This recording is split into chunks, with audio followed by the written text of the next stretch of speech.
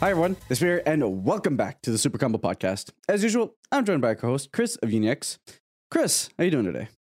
I'm doing pretty well. I'm a little tired today, but we shrug that off. We keep going because content creation is low-key kind of an endless grind, even when you make it, which I have not personally. You're still currently grinding on all fronts. So really, I'm just out here trying to become one of the best, if not the best content creator you can kind of tune in on for this game. I got a lot of stiff competition, so can't ever really sleep.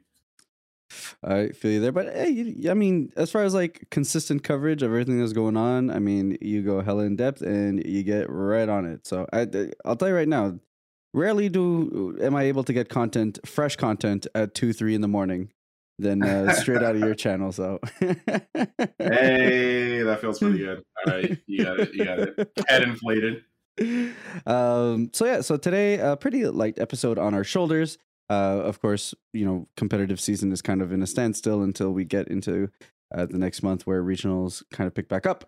So until then, we do still have the reveals of Ultimate Squad. So still that available. We got yellows, and then it turns out I missed a couple of questions last week, and then maybe just because I was a little bit more active on the Discord, we actually got many more questions this time around. So active on the Discord. hey, I answer my Discord questions. Hey, I have been on it. That has been part of the new grind. I have actually been very active on my Discord. All right. So, with that said, kicking it off into the reveals. Last week, the entire week was basically dedicated to this entire Z Fighter archetype, and it's pretty expensive. There's a lot of cards, and I think that's what we were saying. Where I do think yellow kind of got not equally given pieces, where a majority of the cards were given to this Unison swap deck, and then the Mannequins, which we're starting to get this week, which is kind of weird. We're basically getting like 2 weeks of yellow. Is going to be probably smaller, although it is touching into the multicolor space, which means it has a little bit more room to be able to pull from cards there. Sir. So, I'm also like, shout out to everyone who tuned in. First off, we did break 1,000 downloads on the podcast across Spotify, Apple Podcasts, and all that stuff. So that's super exciting. So thank you, everyone. And if you're listening on YouTube, you can actually listen to this on your favorite podcasting app if you would prefer. But it also like became one of our most listened to podcasts ever, as far as like time sign on YouTube. It's like over 1,000 views. So people really picked up on the fact that I called this deck a meme. Hey, look, people really like that, and it's funny because it can be viewed as a meme, but I'm going to put it out here right now. 75% of the people that are tuning to the screen will probably get scraped up by it if you want to sit next to me on Untap or at a table. God forbid we meet someday. It's just it's the Gohan Unison is actually very, very powerful. Like it's been quite a while since I felt a boss card feel that clean, because it doesn't need deflect. It's a Unison. Just the way the deck works, it comes down, and it's like the way the deck works and the way yellow works. It counts your Unisons, blows up things through barrier and rest mode. It's yellow. Your stuff's in rest mode. I sneeze, you scratch your balls, and your cards automatically rest for no energy. So you're essentially just going to lose a board when that card resolves, and it's just funny. But you know what? If y'all want to call it a meme, that's absolutely fine. It is a Unison gimmick deck. It's just that a lot of people wrote it off before even trying to see the full list or like testing it, which is just wild. And I don't know why the community does that. Like, this is the same community that saw Son Goku, like the red Son Goku, and went, that leader, jank. And I'm like, it's a leader. There's a whole archetype they haven't spoiled yet. Like, that leader bad. I made a whole video just talking about its effects and what it could mean for the deck, just seeing what it does. No overwhelm, meaning that it's going to burst hard. It might have other cards that burst. It didn't have other cards that burst other than 17, but things like that. I really went off about it. And when people were arguing with me about it, I remember being like, hey, yo, like, I'd rather them have a broken archetype or a good, solid archetype, or even an overtuned archetype, than a broken or overtuned leader, because it is so much harder to moderate a leader. If the leader is snapped, you got to either ban it or route it. If an archetype is snapped in a couple places, you might need to semi-limit it. You might need to ban one card. But it is so much better when the leader is not the card you cannot remove off the field or not draw. Like, it's better when that card is not snapped. So, I don't know. It just got me in a soft space when people were like, oh, the deck is automatically stupid. I'm like, bro, it's shown 5 cards, and you have yet to sit down and actually. Half of you guys don't even read effects. Don't even at me. I know when we sit down and a card that's been out for 3 months has to be picked up and looked at. Like, I know you don't read cards. So don't come at me with this deck being good or bad until I've actually seen you either A, comment on my deck breakdown video, because then I'll accept your opinion. If you want to look at that whole thing and be like, yeah, look, Chris, that's cool and all. Draws a lot, but that's trash. I'll be like, you know what? You watch. Respect. I'll give you that. But Vegeta into Piccolo is a +2, and if you do it off the leader effect, that's a pot of greed for 0 investment. And look, PP hard. That's all I got to say. So yeah, thank you guys though for watching. That's amazing. Like over 1,000 views for this one. It's crazy because we went to that podcast going, man, there's not as much stuff to talk about this week. And for real, every single time we jump in and hit the dang, this is going to be our shortest podcast ever. It just immediately becomes stupid. Oh my gosh, it's so good. It's so good. Yeah. So, I mean, funny enough, to a point where I think other content creators started using it as like a meme in the titles of their video, which like, hey, I mean, don't worry about it. I create the wave. And if y'all want to ride on it, all the power to that. Hey, yo. So, but yeah, so I think here's the thing. I do think it's a gimmick deck. And I think, like, yes, while I do think don't get me wrong, the Unison is actually incredibly strong. Which, like, are you saying that we should Anarada Zamasu? Question in the air. Which one? Oh, heck no. No. That's the whole point, though. The payoff deck is that busted Unison. Just let it go. But the card is incredibly good. So, like, no taking away from that. But I do think the deck is again just a 6 out of 10 shell that kind of just brings it together because the rest of the yellow cards absolutely snapped. So that's how yellow is in general. Yeah, exactly. Which is fine. At the end of the day, that's just what yellow is. And I will say they revealed the SPR, and it does seem like this is the Gohan that's getting that Gohan SPR we saw teased at the front of the box, and that card's hot. So it is super hot. I will say right off the bat, you don't even have to. I mean, please go by all means. Go to the video, like it, comment, and if/when George makes a R-Type 101, go like and just like comment on that. But I'm just saying the deck, the main thing that holds it back is the RNG. Literally, it's a combo deck by nature, and so you could have Unison cards on the top of your deck and just float through them with your leader effect and feel like this is one of the smoothest yellow decks you've played in a while. Or you can have whiffs on the top of your deck, but be drawing into your Unisons or having them come off the life, and you'll feel like it's very, very jank. And so it's one of those things where it's like the deck is held back by like designed variants, and that's always frustrating. It's like a UI Goku. Simple 1-card interactions, very, very strong. But there are times where you could hit a burst 2-3 times in a row, and they're all your super combos. Or they're all the Vegeta Resolver news you sided in for a matchup. Or they're all like, you know what I mean? It's like variants that's built in by the designers, and you're just like, why did this have to be here? But that just kind of is how it is. There are some really fun interactions. Like, I will say, like having the Vegeta SR on the board, and then swinging, taking cards from your life, looking at your top 5, playing a Piccolo on top of it, Piccolo getting the Empower for the draw, and Vegeta giving you the draw from being sent from the Unison to the drop. That's just like a +3 interaction for turning your leader sideways. And like, I drool over those things. Like, it just feels so good. I'm an old Yu-Gi-Oh player at my core.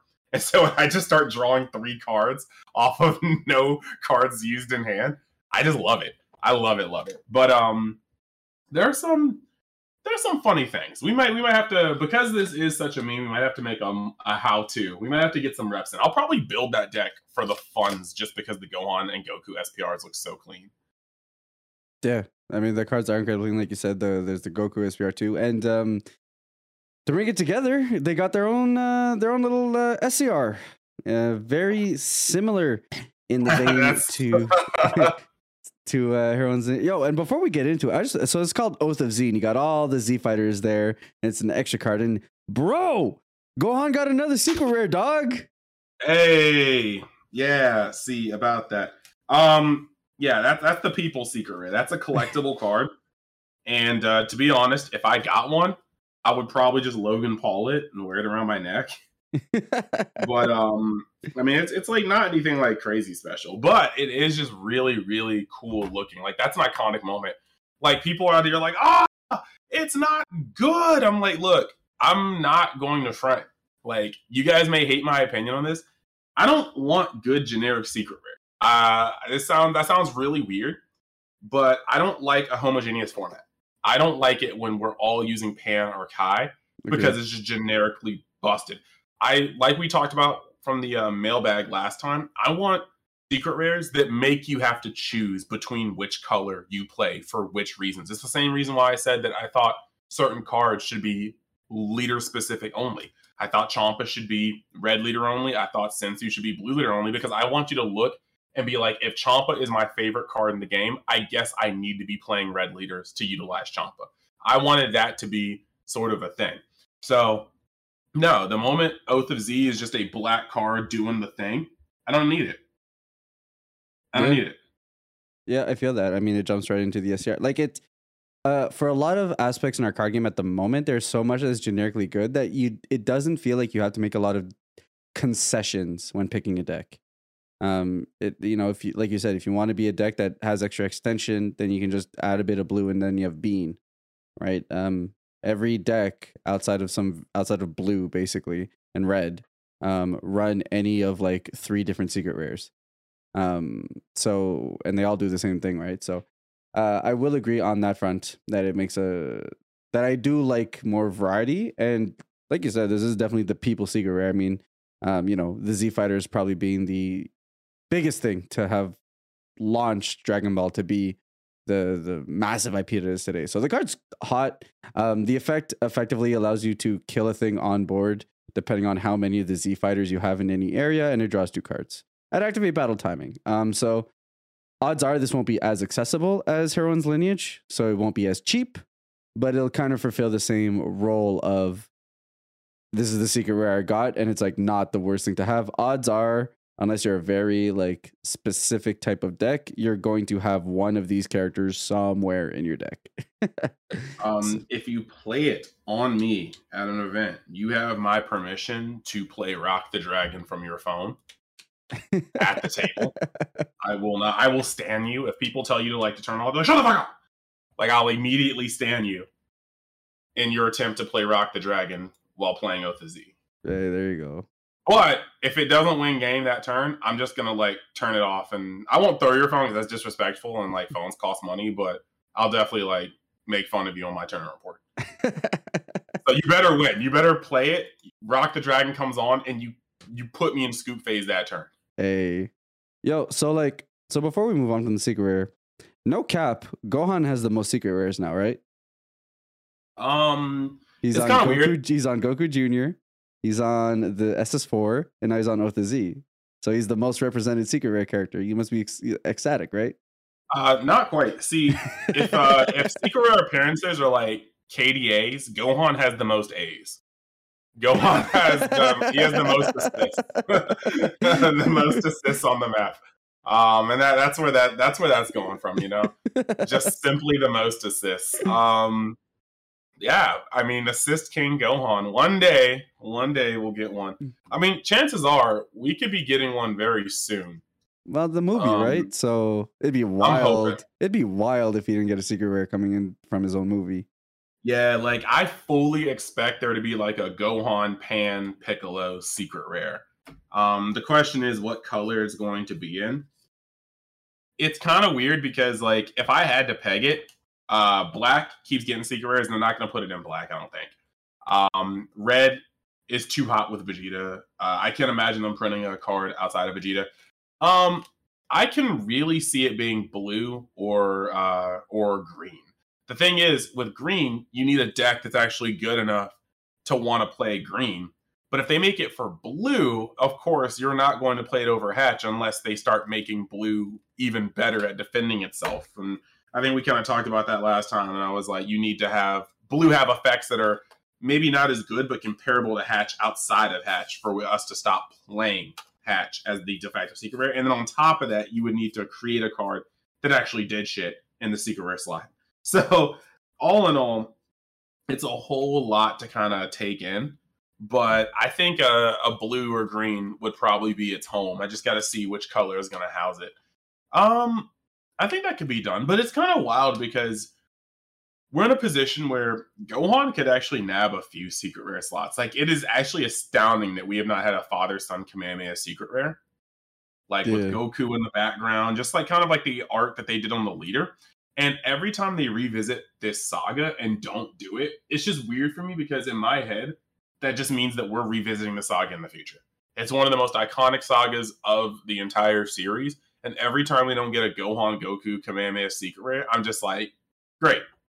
Sometime in the future, we're going back to this saga. Because there's no way they just end this game without giving that as a secret rare. As for other secret rares, I'm trying to think of the cards we've got as ultimate. Like, because let me see this real quick. Dragon Ball Super card game card list. Because you type in Dragon Ball Super card game and like a gajillion links come up, and I'm not really trying to mess with that. We're going straight to the source, even if it causes me to type. Even if it causes me to type for like 0.5 more seconds, straight to the source. When you go look up Ultimate, right? I'm just gonna do a quick rattle off of cards that deserve it and don't deserve it. SSB Vegito. Was he one of the coolest new moments to happen in Dragon Ball Super? Yeah, but at that point they could have put SSB Kaioken as a secret rare because I think that was the first iconic Dragon Ball Super exclusive moment. But I'm not sure if SSB Vegeta, like I guess he deserves it. SS4 Goku, definitely he holds GT on his entire back. Outside of Gogeta, it's really Gogeta and him. Sorry, Vegeta, but it's really you plus Goku and Goku. So, yeah, this guy deserved it. Goku Jr.? Hell no. If Goku Jr. got a secret rare, if Goku Jr. in his dog water movie got a secret rare, then Gohan, after he got the Elder Kai drip and showed up to Earth with the intent of putting Majin Buu's head up his anus, could be in a secret rare slot. I think the intent with Goku Jr. was just the fact that he's the latest descendant. So I think it was more of a thematic thing than because like I didn't even know, I never watched the movie, so I didn't even know who the hell Goku Jr. was until they came out with the card. It was so bad. Like, this homie literally turned Super Saiyan because bullies were trying to take his lunch money. Like, it was that's essentially it. It was not a good movie. But I see what you're saying there. It's like the culmination. They were doing Goku's lineage, and he's like the end stop of that. But it's just there are more moments, you know, like Beyond Darkness Demigra. We were still not even really into heroes at that point. Super Saiyan 3 Gogeta, once again, they just cashed in on fusions, Go Burr. Ultimate Agent of Destruction. This is 2. They were like, you know what? Super Saiyan 3 and Broly Go Burr. Nobody wanted Babidi Absorbed Majin Buu. Like, not a single soul. If you do, comment, like the video and comment, tell me that I was wrong, but nobody wanted. Like, you can't tell me 9 times out of 10 an Ultimate Gohan Secret Rare wouldn't have sold better than a freaking Arcane Absorption Majin. Like, get out. SS3 Scramble. Okay, you have SS3 Broly, you have SS3 Vegeta, but then you memed it up by putting SS3 Raditz on there. And I'm not going to try to hate, because I think Raditz is a massively untapped part of the series. Yeah. He came down, he clapped the main character effortlessly, plus Piccolo. Like, as far as I'm concerned, anything Goku could do, there's a potential. There's a world where Raditz could have done better. Like, what if Raditz is in hell smoking everybody that Goku and his friends send there to maintain supremacy in hell? And we just randomly have this stacked Raditz coming back or getting wished back to life being like, hey, yo, bro. Power of Patara? That's okay. It was kind of one of those team-up things, too. They had to team up something opposite to the Super Saiyan 3 Scramble. Baby Janemba, get out. Like, yeah, once again. Well, I mean, and the worst part being that that's a theme that they're like, yo, this baby absorption is kind of hot. Maybe we should keep doing it. Yeah, man. Just did it over and over again. I'm just like, absolutely not. Like, I'm like, again, it's one more time. Like, who asked for this? Not me. I'll tell you what, not me. So yeah, it's just kind of like there are so many opportunities for them to put really cool SCRs or SCRs that mean something to us. It's cool that SS4 Vegeta got one.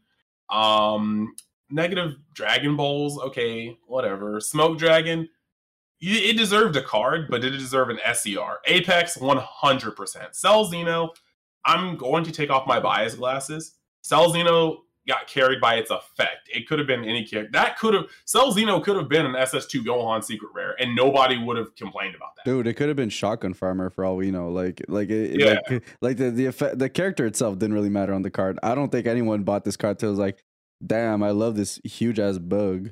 Yeah, there's this giant cicada roach. Like, it's just, yeah, you're looking at that. Primal Ape, lol. Okay. SS3 Gotenks, a lol.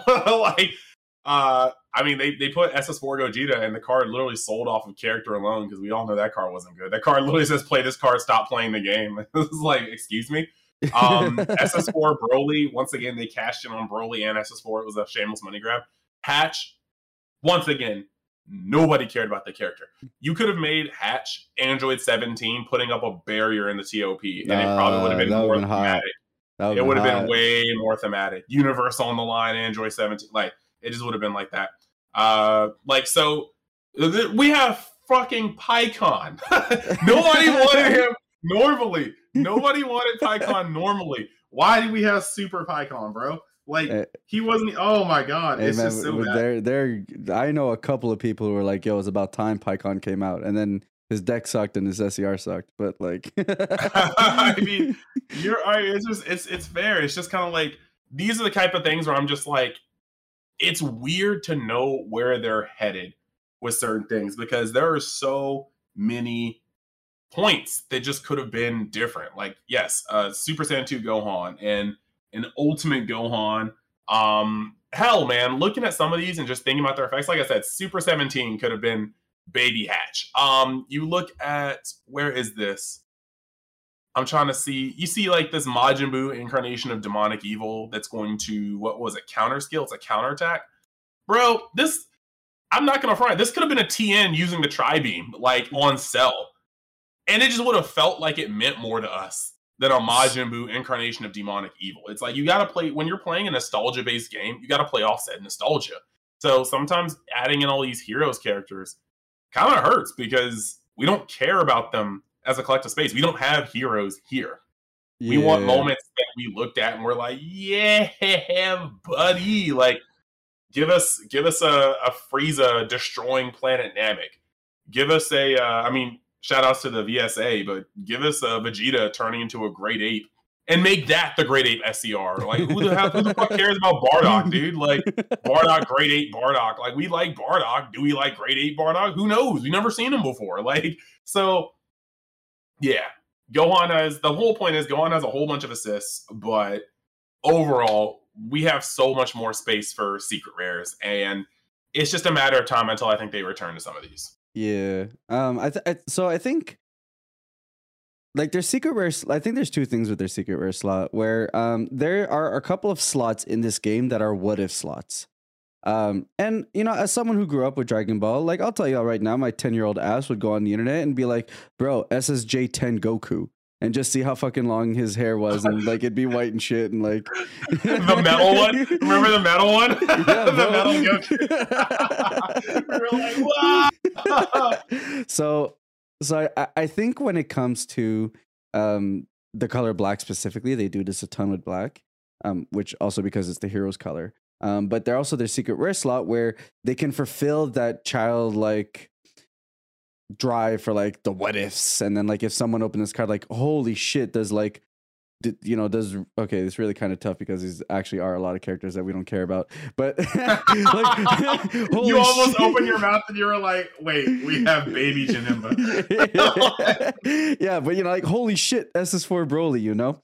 So I do think that's where kind of some of this comes together, but I do think, whereas right now I feel like it's a 70-30 on where it's like 70 what if slots and like 30 like old slots. So like, you know, Apex of Power, SS4 Goku, SS4 Gogeta, Goku and Frieza, Miraculous Conclusion. I do think it should be a flip of about 30%. Like, out of 3 secret rares, if 2 of them could be like iconic to people who grew up with Dragon Ball, because like, here's the thing, like it or not, Dragon Ball is an IP that, don't get me wrong, is massive, but lives off of the millennial generation. Zoomers, to my knowledge, don't care all that much about Dragon Ball. So, God. So just imagine a world where you like shit like Fortnite over Dragon Ball. Yeah, I cannot. Hey man, you get to be Naruto and like Jutsu no Gundam. Oh my Ariana God. Grande. That's fair. That's fair. All right. So, but like no, like 100%. So it's just I can't fathom it. But of course, I was someone who grew up with Dragon Ball, so I do think the ratio is off though. I would imagine like for every 3 secret rares they have. Because right now we're at a cadence where it's basically 3 every set. 2 of them are iconic moments, and then like 1 of them is like the one-off, like what if character, the heroes showcase or something like that. Yeah. Because I don't relate to a lot of these cards. Like, bro, I don't even know who the hell Robelu is. Like she hot, but like yeah, I was about to say like I'm about to bust, but I'm trying to play cards, dog. Like I'm finna bust. No, like fuck, like dude, look. I'll put it out right here once again. I don't care about Demigro. Why do I care about his secretary? I mean, that being said, once Demigro becomes like young and like he has his like kingly shit on, like I'm not gonna lie, that drip is hard. Dark King, wait, no, yeah, Dark King. Oh, it's not even Demigro. That'd be Mecha Gabora. Never mind, Demigra's trash. Like nothing about him is redeemable. That dude, his hair, whack. His stance, whack. The way he's never on any good cards unless he's like, you know, a monster, whack. Like dude, like, man. Yeah. So man. We'll see. I mean, at the end of the day, there's still going to be those few iconic ones, and while they are few and far in between, and I will say one thing. Like, don't get me wrong, I could care less that the masked Saiyan is a great ape, and like obviously I have no relation to that character. But the card being a monkey means that we got the monkey memes after Worlds, and that was hilarious. So hey, it could have been Vegeta, and the VSA Saiyan group would have been the strongest group on the planet. Bro, if that was Vegeta with the power wall, like instead of like just Bardock, oh my god, they'd be unstoppable. Oh god. So yeah, that is in terms of the secret rare for the new set. Of course, we got a couple of more unisons for the Sea Fighter deck and a couple of battle cards that work with the deck. From like because like you test and you know your boy don't. What would you say is the right ratio of unisons for the deck? Oh, for the yellow one? Yeah, for the yellow deck. Currently in my testing, I have been running I've been running 12 cyclable 1-drops, and then I run 3 Gohans. And essentially, like any deck, you kind of cut through the fat and play the ones that are good. And it's like Tien has, effects, Krillin has effects, but the thing they don't do, draw.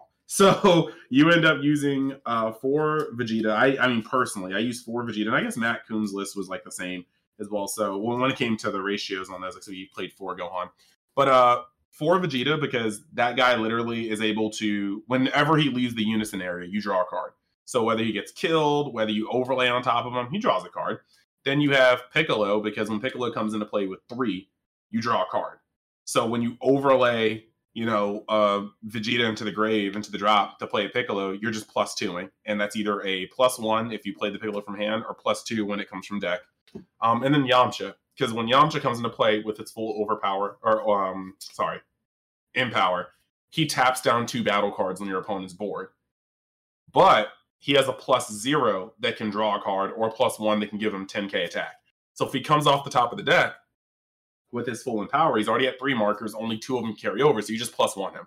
So basically, with those unisons, as long as Piccolo isn't the one coming down raw from your hand to the top of your deck, you're generally going to be going on to a +2 or a +1 to +2 interaction, depending on where the second unison comes from. So 4, 4, and 4, and then 3 of the Gohan. Also, because of the Gohan being the deck kind of has like 2 different kill window setups, because you can either have Gohan and Dragon Fist, or you can have Gohan and Gohan. Simply because the unison is a unison, so it's not very vulnerable to a lot of stuff in the game. He comes down with Empower 3. So chances are he's being played for 3. He's going up to 6 markers. On his first turn, 9 times out of 10, you're plus 1ing him to 7. He's a 20k 7 marker unison. That is Vegeta or Kai, or he is not leaving the field. And then the following turn, you can -3 him, and he's a triple attack. That's 25k.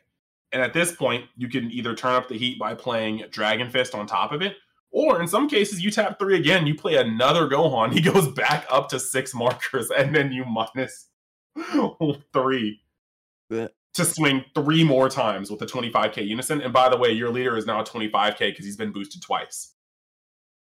So, and that lasts until the end of your opponent's next turn. So double bean on your leader if you don't secure the kill that turn. It leads to some really crazy turns, because there have been some times where it's like, oh, we're in that game state where, you know, you're tapped, this is happening, that's happening. Bet, I am now going to -3, swing you 3 times, play 3, -3, swing you 3 times, and then, you know, it's turn 6, we're in the late game, so I'm going to tap 3 again for this Dragon Fist. And it's just like, wow, I've been swung on 8 times for 25 this turn. That's kind of strong. Why am I not playing red with Violent Race? So that's the funny part. And even Tenacious doesn't really stop that. You can Tenacious somebody and still get swung on by that Gohan a gajillion times.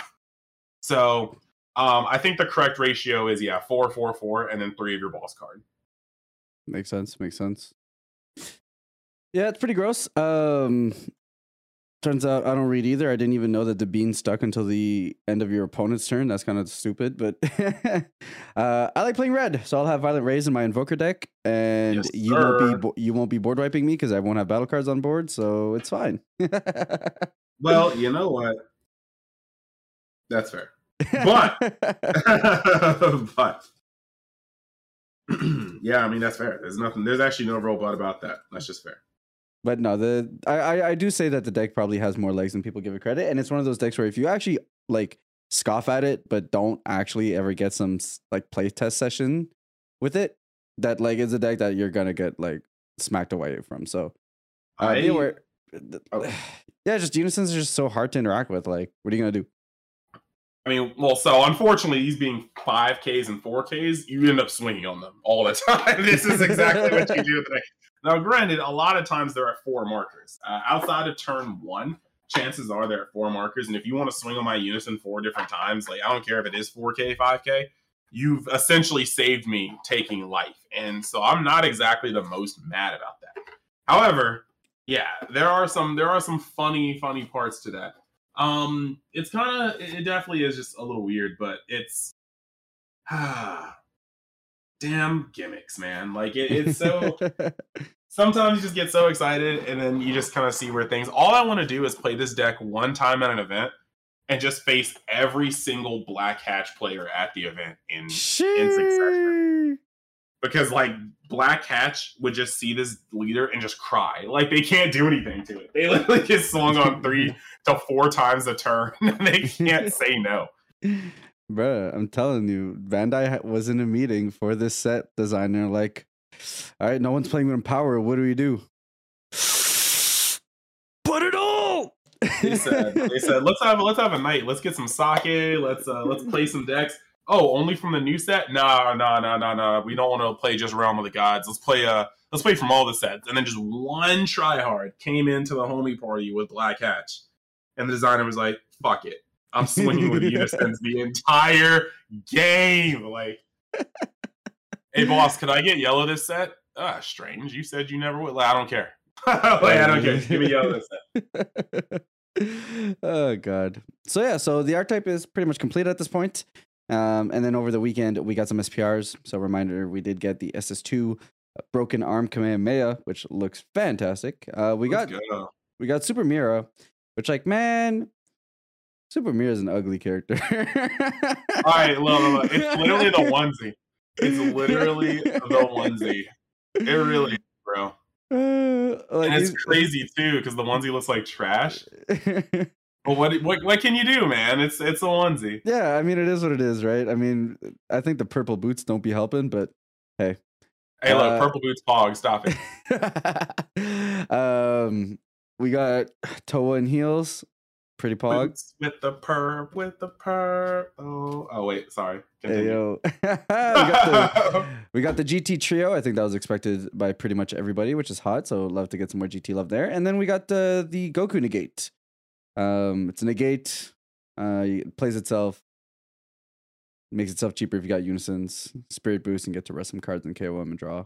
So more for some reason yellow gets a plus no matter what it does type situations. Yeah, one of the most iconic like scenes in the entire thing. Once again. Yeah, I mean, don't get me wrong. At least the SPRs kind of carry on that front. Yeah, it's pretty clean. It's also kind of weird. I mean, the Goku is going to be a chase card no matter what. It could be good, it could be bad. If the card randomly becomes one of the best cards in the game, that SPR is just going to be worth so much money because it is iconic. However, I don't know, that Mira, woof. I'm just saying that Mira is a little. As a card, it's actually just a really strong card. It's a token battery on its own. It's warping stuff and drawing off of cards that you're making for free. It's actually, I'll just say from a structural standpoint, that card is actually everything I want a good generic unison to be. Like, you put it in any black deck, right? And it's going to be making free combo power. And yes, the combo power is removable, but one of the things that black struggles with sometimes is defense. So you're making free combo. But on the same point, you can also +1 to remove something and draw one, which is beautiful. But at the same time, the last part that makes me so hype about it is that it legitimately operates on an even higher level in the deck it's supposed to be in. And I think that's actually like the best it could possibly be for me. I like cards that are good, but give you incentive to play it in a better space. Love that. Yeah. I agree. I think like from a like design standpoint, mechanically, the cards are great. It lives in a similar realm to the Green Vegeta in that it's just it does good stuff all of Warrant, right? And like you said, it incentivizes the play of its deck because it just runs so much smoother in there. So huge. Yeah. So that was the weekend. Moving into the start of this week, we're still in yellow, just because of how the reveals were spread out. So Namekians started to make their showcase. And before we get into the Namekian cards, I just like to remind how, I believe it was last episode or the episode before that, where Chris was talking about how watch Bandai make this whole Namekian archetype. But because of the era in which this is in the show, the set is just a dozen Piccolos. Yo, real talk. We just got straight Piccolos, and I think that's going to be the trend. Like, I think I saw the future on that one. Like, we are actually just about to get an entire archetype. I'm actually, after we get off the podcast tonight, I'm recording I'm going to start, like, looking at some of it. Because normally, I'm not going to front. With my creative process, guys, I normally record the cards we have. And then I'll put on the same clothes and I'll record. That's the move. I'll record the rest of it because I'm not off on these mornings. So I have to do this in a very, very small amount of time. And so I have to get kind of creative with it. But I was thinking when I do this thumbnail, I'm really just going to find like 9 assets of Piccolo. And I'm just going to have him in different orientations all over the page. Like, that is exactly how I feel like doing this because it's about to be the Piccolo show. Like, if you like Piccolo, congratulations. This is your moment. You are about to, every card you draw, your boy. Every card you charge, your boy. Like, damn, we know your real father never been there for you, dog. Well, get what? Stepdaddy about you every day of your life. Let's go. Oh my God. As usual, Chris be hitting 10 for 10 all the time. So this, Namekian archetype is actually Piccolo.deck. So let's go. Your boy. So we have the leader has a auto where you get to place one Namekian card from your hand under this card. When it attacks, you get to draw a card, then look at the top 5 cards top of your deck. Add up to 1 green or yellow Namekian card among them to your hand and shuffle your deck. So this deck will be green-yellow by nature. When your life is 4 or less, or there are 2 or more cards under this card, which means turn 2 awakens if you're going second, turn 3 if you're going fourth, or you're going first. You may draw 1 card, switch up to 1 energy active mode, and then you go down to 5 life. Then, on the Awaken End, permanent. When placing battle cards under other cards to pay skill for your Union Absorb skills, you can use cards from under this card instead, which is kind of nice. It means that you can do a thing where you set up your Union Fusions early and you never actually neg for them, and then you go into fuse into them. Auto plays 1 Namekian card from your hand under this card, which means you can continue to keep doing this, and now you're just straight up drawing 2 cards. And activate battle once per turn. Place 1 card from under this card in its owner's drop area. This card gets 5k for the battle, and that can be done both on your turn and your opponent's turn, which is kind of nice. Just a free 5k, so it gives a lot of utility to the cards under it. I will say it's a little bit weird that they do reveal the leader that's supposed to combo well with Union Absorb, and then we don't get a Union Absorb card. But there's a lot of archetypes still there, especially since we're doing multicolor. So now we got the 2 multicolors. We got Piccolo fusing with Nail, and then alternatively, we got Piccolo fused with Kami. So you can kind of see the theme here of what they're going for. Piccolo being a 15k crit, permanent, and they both have this permanent where, like, if it's about to be KO'd in battle, you get to remove cards from under the cards to be able to prevent that from happening. The fusing with Nail has an activated battle where once per turn you get to switch it to rest mode, and then choose one of your opponent's battle cards when you cost 5 or less in rest mode, KO it. If you KO'd a card, your opponent discards 1 card from their hand, and then the Kami's got a lot going on. It's critical, double strike. It can also evolve on a Piccolo or a Kami for yellow and 2.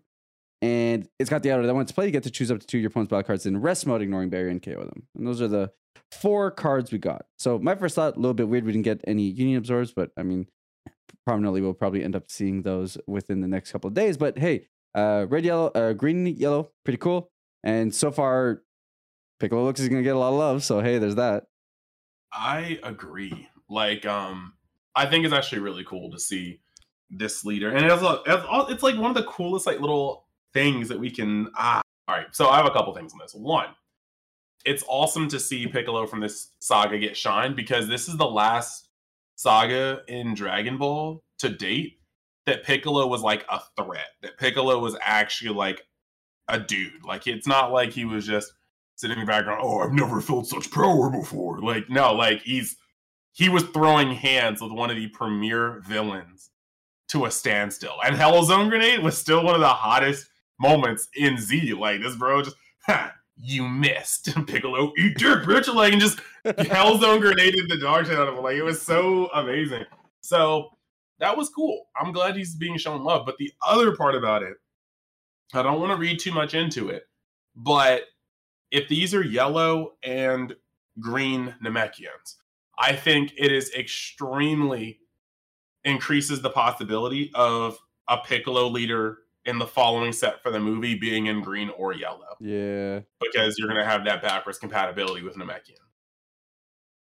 Makes sense. Not the first time they've done it either. Yup. So, yeah, like I said, I mean, these are just like generically good cards. The leader looks interesting. I mean, it pluses really well, which is nice. And it has some good consistency, we presume, with what's going to be with the deck. But otherwise, we've just seen good cards, right? Like Fuse with Kami and Fusing with Nail aren't going to make or break the deck. They're okay cards. But predominantly Fusing with Nail is going to be the card that we Union Fusion into, as well as Fuse with Kami. So while these cards are decent, it'll just really end up on how easy it is to get their Union Fusions into play and how they work together with each other. So that'll kind of be the thing on our end to keep an eye on. But presumably, if you like Piccolo, while tangentially liking like 1 or 2 Nails and 1 or 2 Kamis, this will probably be your deck, because that deck will be consisting of those 3 characters, and that's it. Yeah, it's kind of weird. I'm not trying to say his take was trash, but I don't know. Fuse with Kami, Fuse with Nail are clearly broken. Best cards in the game. They're like the Exodia equivalent. Dude. I couldn't even finish that sentence. All right, you got it. Do as you will. So that is our reveal so far. Looking forward to seeing what the rest of Piccolo has. I will say it kind of does kill the flow when we had a full week of yellow and now we're seeing more yellow. But it's got some multicolor in it. And, you know, maybe the fact that we're exploring so deeply into multicolor the set, right? The super combos were the first example of that. Then this archetype is an example of that, which means potentially a few more archetypes will be multicolor oriented, which is nice. I love my multicolors. So all of a sudden, this gives me renewed interest in the set that wasn't there before because I just love dabbling with multicolor. So the fact that that is making more of a harder return, and it's not just kind of super combos to kind of be like, it's the last Unison block set. Let's make a couple of super combos that interact with Unisons on a more direct sense. I like this. I think it's cool. So this, not for what it is, because like, don't get me wrong, I don't dislike it. But for not for what it is thematically, but what it's proposing we might see for the rest of the set design could be very interesting. So I'm looking forward to seeing kind of what the rest of the set is going to push now that we know that this is the kind of space they're open to experimenting within the set itself. A long time ago, didn't they like legitimately say or hint somewhere that multicolored Unisons could be a thing? I'm fairly certain. I mean, like, I'm not gonna lie, it actually kind of blows my mind that we haven't gotten one yet. Like, to me, it seemed like such a natural progression. Like, don't get me wrong, there's a lot of broken things that would happen with multicolor Unisons. Yes. Like, it's actually pretty nuts. But it seemed like the natural progression of Unisons once we were out of the Unison Warrior block. And the fact that we have yet to actually get there, which, like, don't get me wrong, they can always come back, right? Like Unisons are now a core part of the game. They don't need their own block for them to print more Unison cards. But it did surprise me that we didn't get a multicolor Unison. On top of that, actually, you kind of brought it back to me thinking about it, right? Like, yes, it really is like okay, well, they don't have to do it now, but this could be like a Return to Ravnica kind of deal. Like, whenever they decide, you know what, F it, we're going back to a Unison-oriented block, that could be the first thing they drop in that set to draw people in, multicolored Unison. True. That's actually, in that case, with Zenkai Boost coming in as a mechanic, I wouldn't even touch multi. If I was a company, I wouldn't even touch multicolored Unisons because that is immediately the draw to ever going back to a Unison Warrior format. Well, Unison Warrior-esque block. Like, if they just said 2 years from now, or not, wait, that's some Unison Warrior type shit. Let's just say like 5 sets from now, they're like, okay, we're gonna slide back into a alternative dimension warrior block, and then we just get multicolored Unisons right off the rip. That would be cool. That would get me hyped a little bit. Yeah, same. And like, it makes sense. That there is something that, like, when you're designing card games, it's some people call it's this notion that you kind of don't want to just throw everything at the wall right away, because those are things that, like you were saying, they could bring in whenever they want to rejuvenate or spice up the game. So reprint equity is kind of one of those things, but also design space, right? Make sure to go too deep into one specific aspect as opposed to going too wide, because then you leave yourself the opportunity to be able to bring those things in to reinvigorate the game. So like you said, multicolor Unisons are definitely one of those things. So they'll come back to it, right? So on that front, there's a lot of design space still left, which is good because it means that there's a lot that the designers will have available to them when designing for this kind of stuff in the future. If they kind of just threw, the whole kitchen sink at the wall right off the rip, then it would keep them stuck for design space that felt refreshing. And then we'd be like in the same space now. We're like, yo, I'm kind of getting tired of Unisons, but without the benefit of at least having new mechanics introduced into Unisons, that would kind of make them fresh and interesting. So while I thought it was the natural progression, I'm also not designing games, and probably all for the better because I'd already have my Invoker Unison by now. Toxic. You know what? I see some of us just want to see the world burn. Some of us just want an Invoker Unison in a deck that doesn't really need anything like that. And you know what some of us want? Some of us just want a damn card in red U7 that has both Gohan and Piccolo on it. Especially when they said the theme of that fucking deck was the bond between master and student. Where is the master? Oh, wait, he's on a single vanilla card. That was such a huge fumble. Like, you can go to that commercial right now, and they literally, the bond between master and student. And then, like, you see, like, the silhouettes of Gohan and Piccolo, and they show up. And they're literally in the position. Gohan's doing the Kamehameha, and Piccolo's doing special mechanic. It's their most iconic scene in the entire TOP. No representation in the entire set. We've gotten 2 different points of promo cards for Red U7. Not in there either. I'm sickened. I am literally sickened. Oh God. So those are the reveals. So let's see what comes out of the rest of the set for next week. With that, that was our main topic for today. Dragon Ball's been a little bit quiet recently, and we are still waiting for the regional season coming into next week. But we have quite a bevy of questions.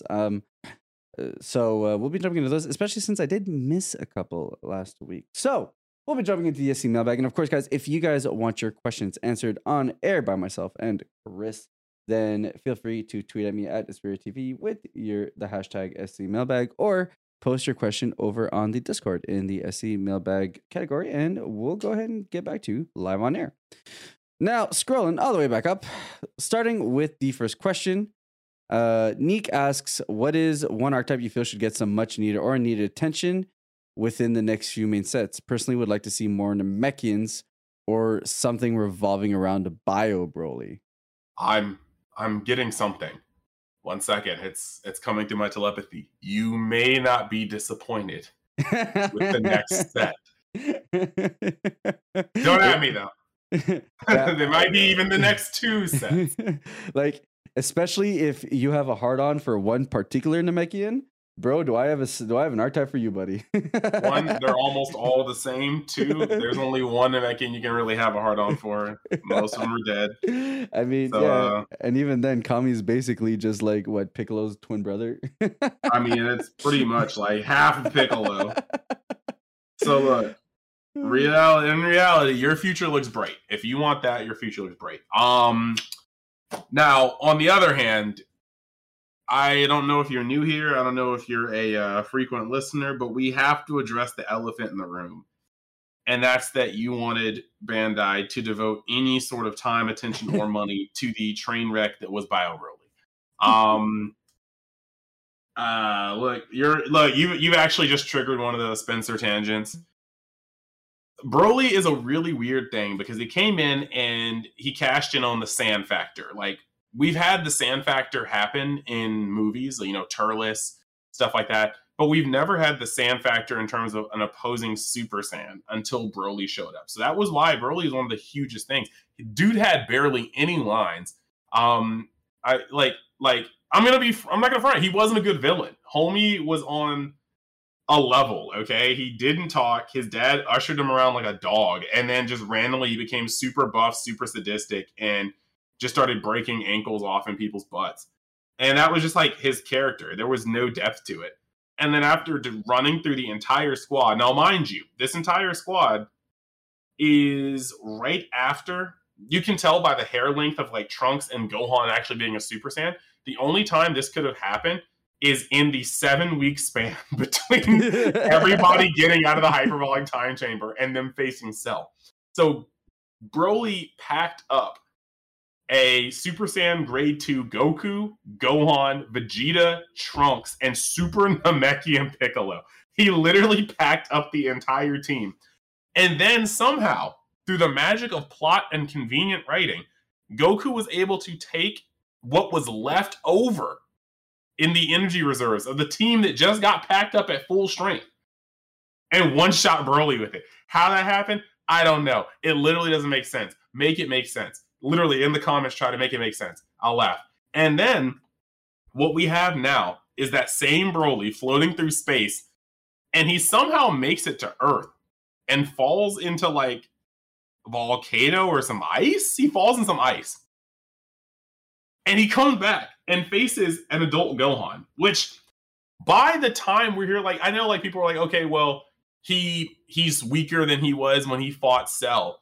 But at the same time, like, Super Saiyan 2 was so far above Super Saiyan Grade 2. And we had a Gohan who, you know, in the World Tournament, he saw Videl get the crap beat out of Raspopovich, and he instantaneously, well, it was kind of like a car that had problems with transmission, but he still hit Super Saiyan 2 against Kavito. But Trunks, his younger brother, and his girlfriend got dusted by Broly, and he just stayed Super Saiyan 1 in the movie. And then Broly, the same Broly that got packed up by a tired ass Goku, was somehow running Gohan as an adult. The whole movie made no sense. And then it ends with some very questionable family Kamehameha. And then you get to the start of your supposed archetype revival show. You get a mushy, old avocado looking ass dropped on the floor. This shit's so Broly, ugly. This shit's who so gets ugly. then packed up by 2 6-year-olds, Krillin, and Eternity. Like, he got his power scaling is so questionable. The story plot is so questionable. Like I just don't understand it. Like, Bio Broly was a movie that made no sense to me, but to be fair, the other movies barely made sense to me. It's just that the first Broly movie was cool. Like, in all honesty, and this isn't even because I'm a Gohan fan, the moment Broly was like, Omega Blaster, and Gohan put up that dumbass shield that somehow didn't shield anything but himself. Like, literally, his entire squad got folded behind his shield. He should have just, like, hulked out in Gohan fashion, gone Super Saiyan 2, and that should have just been the end of Broly. But it's just, it was just so weird. I would personally not ever lose a wink of sleep, and I don't really get much sleep at all. But I would not lose a single wink of sleep I already don't lose if Bio Broly never saw a single card again. Yeah, I'm not gonna. It's not it for me. One, I hate OG Broly, and that's probably propagated by the fact that, like, when they did the promo where if you went to go watch the re-release of the OG movie in theaters, you got like that black Broly promo leader. So which is like when I had just recently gotten to the card game, and bro, that movie does not hold up. That is an ass movie, dog. So, like, to take the Cell's about to destroy the planet.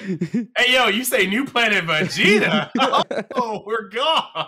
Bruh, get on the ship, bruh. And then you got like soft boy Broly, who looks like he gets cucked on the daily, and then turns into Frankenstein Broly that goes blah blah blah, and is basically like that's his personality.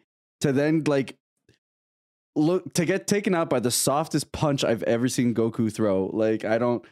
This man literally goes from father, I don't like meatballs in my SpaghettiOs to like I will rip out your esophagus through your anus. Like, and you're just like, how? How? And even his story, man, like his story, like, but he was traumatized by Goku crying. I'm like, how?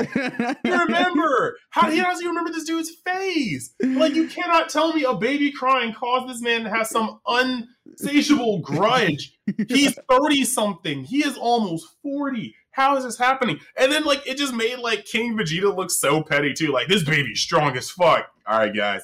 Y'all know what to do. Head in the nursery, stab his ass. Like, what? Like, excuse me.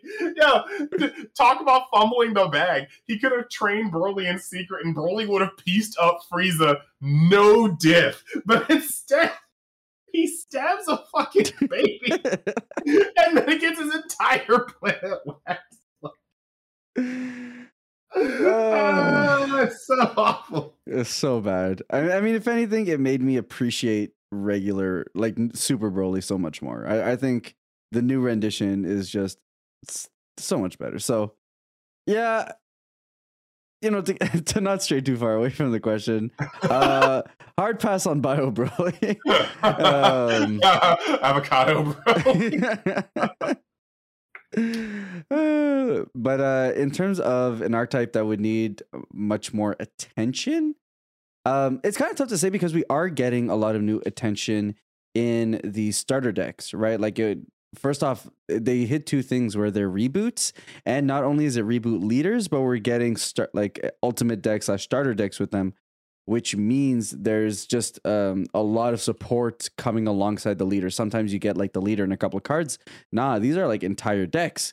So it's a little bit more difficult to kind of like linchpin exactly what archetype needs help the most. I would say, you know, like, if I just have to go off the top of my head, it would kind of be cool to see yellow blue U7 or U6 come back, but like the more traditional sense. I thought the combo-oriented game style was cool. It was annoying to play against, but it was solid. And I think that deck is like just on the cusp of being able to make a comeback. It's in 2 very strong colors.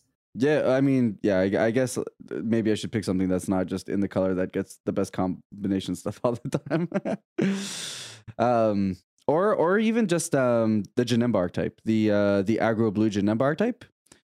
Specifically because obviously that entire archetype like kind of got folded with the like ban list, that it kind of just like was a sideline casualty. Like, oh, you play for free, bang. So yeah. So seeing something done with that art, because that deck was legitimately incredibly fun, and playing a blue aggro deck is a ton of fun because you get the extensions of being and stuff like that. So being able to play that kind of thing in the color that, you know, color manipulation is intended for, would be cool. So I'd say if I had to pick, I'd say like those off the top of my head would be interesting ones to see get some more support. Some archetypes need a leader. So like Bardock's crew needs help, but really that's just a new leader, and you give him that and he has like incredibly solid in archetype cards. So I'd say, you know, if we're trying to just specifically be like which deck, if we want to reboot something like Bardock, because I know I don't think we're getting a Bardock anytime soon. If we're talking about deck, I think blue yellow traditional U6, maybe add some Zhuzh that can be played with the Kefla Surge leader would be really cool as well. I am actually really kind of on one of the same things. So it's like I could say all day a gajillion things that I want to have, you know, support. I could make a meme joke about U7 Gohan. But the thing is, at the end of the day, this is a company, and the company wants to make money. Like it's just what they do. Like, you know, they're never not going to make or want to make money. So when it comes to archetypes that need things, it's going to happen in due time. It's just a matter of when. Like, you may not like when. Like, I live with a guy who loves Metacooler. They've revisited Metacooler twice and made some, like, promos every now and then. Hasn't been busted. But look, sets and sets and sets later, where are we back at again? Metacooler. So, just because it's not like Dragon Ball has more IP to go off of than most franchises.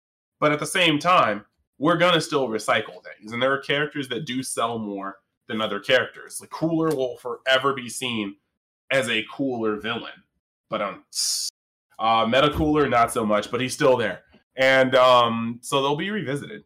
So I don't really have necessarily any burning desire to speed one up, or, you know, because chances are, if I want to see it back, I've probably played it recently, which means it might be too soon to see it back. Like, yes, we need a Gohan and Piccolo fucking card, like, for the love of God. It's not going to be in the movie, but we're going to probably get some in the movie. But yeah, they're going to revisit stuff. If I had to say which ones I want a Turles deck that actually works. Yeah, make the green and yellow stuff work together, my guy. I mean, let's just try to stop focusing on flipping people's lives, because we've tried flipping your opponent's life, and that was woefully bad. And now we've tried flipping our own lives, and that deck didn't even see tournament play, where at least the other one did.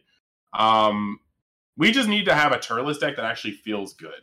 Imagine being a sand leader and still sucking. Like, imagine being a yellow sand leader and still being doo-doo. Like, that is a crazy and terribly sad world to live in. Yeah, it's not great. Side anecdote. I mean, if we're being for real, if you guys could reboot Crimson Warrior Vegeta, that'd be great. All I would really need is for you guys to not make his pitch mandatory so that he can neg a card from hand for doing nothing. That'd be great. Thanks, Bandai. that card can be unerrated right now, and that card, dude. I see. Look. I said this on our podcast. The moment I read that card, I was like, "This isn't normally how Bandai writes these effects. This is about to get eroded." Like I said that on our podcast because I was like, it's not even like it was broken. It's just that the way his effect went, it's like Yu-Gi-Oh! Yu-Gi-Oh! You can't fail to search. In our game, you can fail to search. In Magic, you can fail to search. But if you ever saw a fail to search Yu-Gi-Oh! Card, you'd be like, that's not written correctly the way this game is. That's the way Vegeta was written. I was like, they've never written an effect that's just like, you can pay a cost. or just fuck it. Like they've never done that. But it So I made was like, so much sense with the archetype. Because I mean, because you need a red blue Saiyan in your drop to ramp. they said that's what the combo step for. But the combos cost 1. So you're Hey, look, you're blue. You're blue. It's still 0. Oh my god. Anyways. Moving on to currently Pusha C, also known as Get 'em, also known as Cedric. I forgot that he changed his name to Pusha C. That shit kills me so much. Oh, that's so good. God. So his question being, have you guys stayed true to your playstyles throughout your TCG hobby, or have other card games caused you to dip into others? Also, would you rather have... Okay, well, that's a side question, so I'll ask that afterwards. Have you stuck to your playstyle across multiple TCGs, Chris? Because like you're pretty aggressive oriented when it comes to Dragon Ball. You tend to play some pretty beat down decks. See, it's all right. It's definitely kind of weird because Yu-Gi-Oh doesn't really have too many playstyles. It's all archetype dependent, and so different decks play differently. But at the same time, it's not like you can just be like, I'm a control player and always play control in Yu-Gi-Oh! Because sometimes that's just not the way the format works. It's like you get to synchros, and there was nothing control-y about synchros for the most part. You put mad-ass things on board, and you put them into one battle or one monster card. So Yu-Gi-Oh! Aside, Magic is where I first kind of started feeling like there were types of decks I could play. And control felt too passive. I didn't like it. I didn't like sitting and just like negating and mitigating and controlling their board just to be like, okay, tap for Aetherling, and I'm just going to hopefully hope this connects 5 times or 4 times or 3 times, and that should be game. Like, that's just weird. Also, aggro. I didn't like... Aggro gave me anxiety in Magic too, because like it really did just feel like turn 1, I'm turning sideways. Turn 2, I'm turning sideways. Turn 3, everything goes face. And if you are not about to die, from turn 4 on, the window of victory is getting closer. Actually, on turn 4, it's more like a porticus of victory. And then turn 5, it is like you had to pencil die from 4 stories up and land perfectly in this manhole-sized opening. Or victory's out your grasp. And that just gave me anxiety. Like, you just get to turn 3 and you're not about to win. And you're like, oh my God, oh my God, oh my God, oh my God. Yeah. I reached. So I became very quickly a mid-range player. I liked being able to feel comfortable in that game space. I like being able to get under control decks, like kill control decks red as they start to stabilize, but also not get completely smoked off of the ground from aggro. And that, for the most part, has carried over into Dragon Ball. My favorite decks of all time, like Soul Striker, Green Blue Soul Striker, love that deck. Even with Gohan, I've said it a gajillion times, the U7 Gohan, I like sitting in the turns 3 to 5 with those decks, with that deck. That is my favorite little part of the game. I'm a mid-range player. However, I do understand that in this game, you are rewarded so much more for swinging than you are for putting your hands up. It's just the way the game is. Ties are always on the attacker's favor. Attacking is free. You just turn your card sideways that you were going to play anyway. Defending is not. You have to pay cards to not die.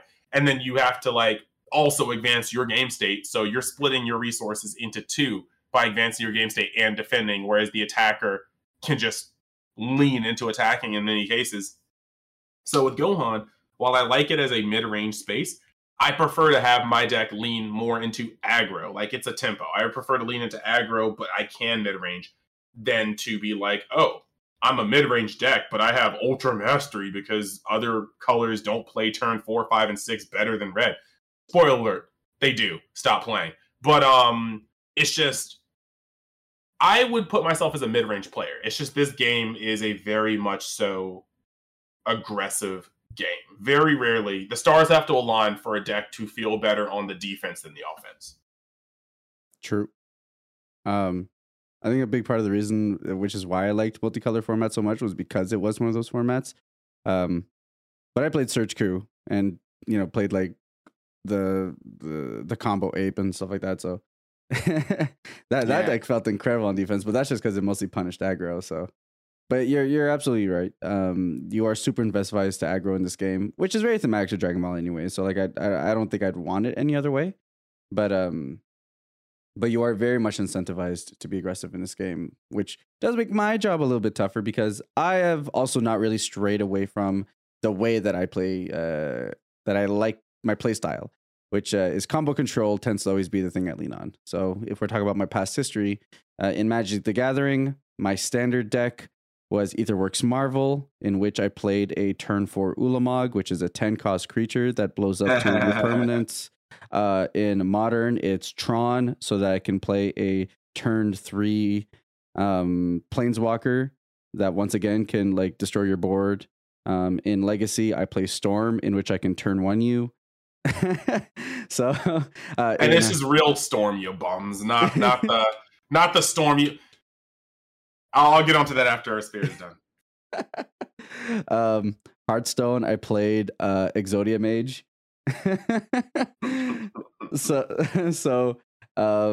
Yeah, I like my degenerate combo decks, and like I am self-aware enough to know that like these archetypes are stupid, right? Like I'm the guy who, you know, jumped into set 4 format and I was like, bro, 1/2 swap has to be sub. That deck's stupid.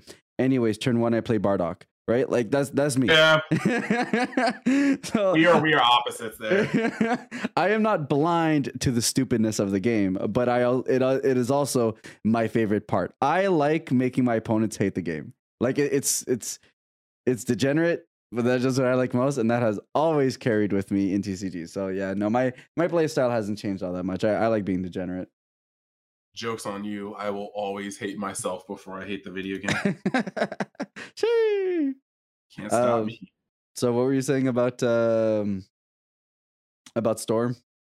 I really do find it hilarious and cute when people take a card, right? Yeah. Or they take a term and they take it from another card game, and it's not that at all. Yeah, they don't understand what true terror is. Like they're like, it's called Storm, and you know, like we go with it. Magic players go with it, but we're just like, you do realize that like you're actually bound. Like, yes, you're slighting some of the rules of the game, but you're still kind of bound to the rules of the game. Like, how about an opponent tripping, playing free cards, and they just play Grape Shot, and you just take all your life in like one fucking turn. Like this is not the same. Like, yes, there is a lot less interaction than what we're used to from other decks, but there is still interaction. There are still points of interaction in Storm outside of like you going first and having a mana leak up. Like, there aren't interactions to Storm. Like, there was just kind of like, there were some interactions, but it's not like a gajillion interactions. Like, you can just open up your hand and look at your hand, and your opponent can play the first card, and you're like, shit. Like, that is how Storm could work back then if you got unlucky. Yeah. It's just... No, so, like, MTG Storm, honestly, there are games where I could look at my hand, I am first turn player, and I'm like, that's GG.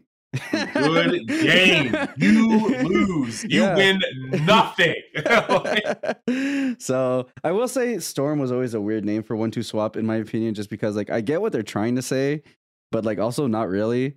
So that was always weird to me. I'm not gonna lie, for sure. Well, okay, so the reason why this happens, and I've got nothing but love for Mr. Combs, but Mr. Combs is a Magic player, and back during this era, he was the first and foremost person that would dive into these archetypes and deck concepts and put them on Facebook and his YouTube channel for 3XG.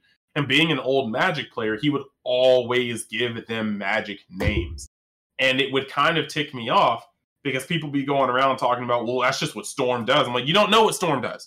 Like, there was a couple of decks. Like, he called like one deck like the Jund of this game and stuff like that. And it's just like, essentially, Matt would always give Magic names to these decks. And I could see where some of the concepts were, but it was like a rough translation. Like, it's not quite what was going on there. Yeah, I feel that. I mean, I do it sometimes just because I like being that guy who maybe like coins a name for a deck. So I tried to make Helku Miracles because, like, I mean, it's effectively Miracles, but that never stuck. Which, like, I get it. People like to name Goku decks by just whatever coup. So there was no way I was winning that one. Hey, look. I mean, Helku.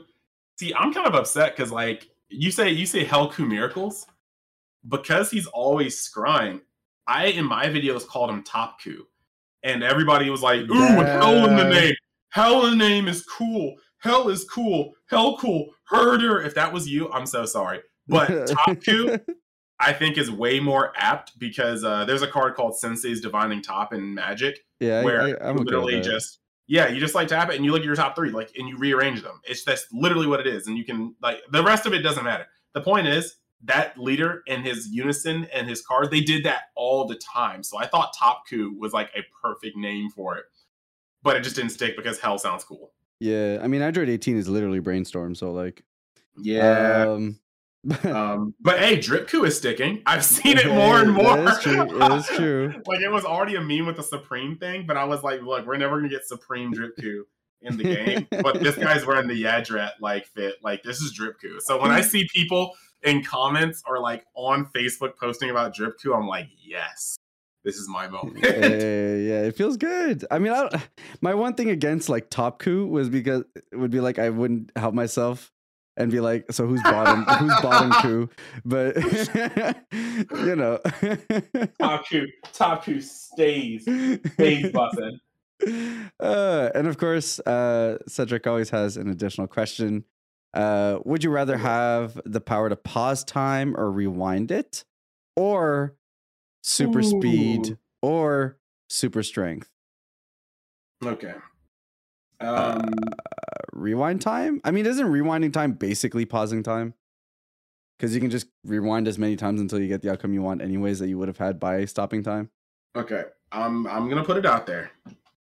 As a person with extreme anxiety and a freaking chronic overthinker, I have to avoid rewind time or pause time. There will be moments where I think that, like, things are about to happen, and I'd pause, and I'd just be dreading things happening. Like, this might happen on accident. I may pause time in response to seeing something about to happen that I don't want to happen. Yeah. Like, we need to talk. Chris would be stuck. Oh my god. Giving you this power would just get you stuck in time infinitely because you would just be stuck in a loop. For real. I would be pausing straight up off of anxiety alone. Rewinding would almost be the same. Like, I try something and maybe like maybe you were never going to nail that interview. Maybe you were never going to win that match. Maybe your opponent was broken. Maybe you were going to ask out that girl, no matter how many times you asked her out in which way, she was just already vibing somebody else. But a person with overthinking anxiety, you keep rewinding and trying different things, you go crazy. So it would, at this point, have to be super speed or super strength. To be honest, super strength isn't as cool as I think most people think it is. Yeah. Because, like, what are we doing? Like, we're in an age where a farmer is going to make X amount of money, but a dude sitting down working on a cloud service is going to make 6 figures. Being super strong doesn't necessarily do anything for you, except potentially have you end up in some government black site because they saw you lift a car off of a kid, and then they were just like, we need to figure out why. And then you just disappear. But like even then, it doesn't even prevent you from, like, getting shot. So even as a combat tool, is not even that good. Facts. Now, super speed, though, man. Sheesh. Now, super speed, yes. Like, if you get caught lacking, you could end up in the same black site. But 1, they do got to catch you first. 2, I think in applications, it could just be so much better. And it also depends on, like, how fast. Like, how fast are we? Are we flash fast? Are we Quicksilver fast? Because there are 2 different speeds. Like, I would love to be super fast because sometimes I'd be waking up late. Am I going to run faster than my car? Actually, what's my gas tank? Like, am I going to be able to run my 40-minute drive to work in 15, 20 minutes? Because if that's the case, I'm gone. But at the same time, we need to see how, I'm a comic nerd. We need to see how these powers pan out, because my super speed means nothing if randomly some girl is making a TikTok in her car on the way to work and I get caught in her TikTok and she pauses and be like, yo, that's a black dude running at Mach speed. And then all of a sudden, All of a sudden, I'm stepping out of my house to go to work, and I get shot in the neck with a tranquilizer, and bam, black site, hooked up, like running the treadmill for the rest of my life. So, like, yeah, like I need to know the ramifications of these powers. Like, I get more and more skeptical. At first, it's like I'd be a hero, and then like the more comics and shows you watch, the more you're like, they try to mass produce me. They try to figure out if somebody made me. I might be a product of some experiment that escaped and then like procreated. Like there are so many ramifications I don't need in my life from having superpowers. Mood. Yeah, I think like the thing is with like going back in time is that like I agree with you. I think it doesn't actually help all that much in situations where where like the outcome was kind of predetermined anyways. And even then, like I'm the type of person who like commits to his decisions regardless, even if they weren't like the perfect ones at the time. So like the only real utility, and like because that's the one that's like I guess most interesting.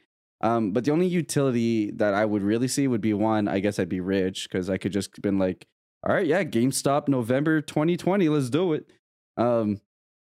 So that, or I get to like relive my life as many times as I want, I guess. So depending on how far back in time I could go, but even then, that's like, okay, I guess I could go for New Game Plus.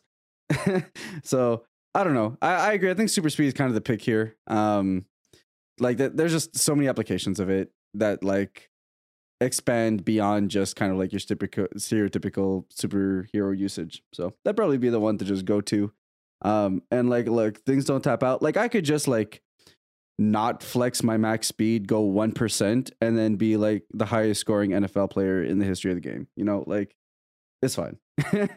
But you're not wrong there. It's just that like I also feel like high key, like just think about all those times where like your competitive spirit gets you into trouble. Like that one time where you're like, oh yeah, I'm using like additional speed. But then you get some dude who has like the speed of Odell Beckham Jr., but hits like Earl Thomas, and this 280-pound dude is about to flatten you. And for that split second, you don't think, oh, I'm using 2% of my speed. You think, ah, shit, I'm not getting hit by that.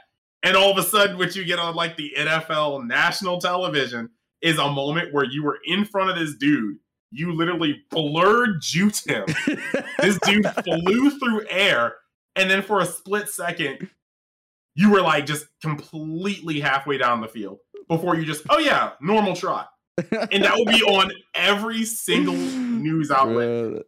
And then once again, you were in your bathtub, the lights go out, you get tased, black site. It all leads to government experimentation, bro. You don't want those problems.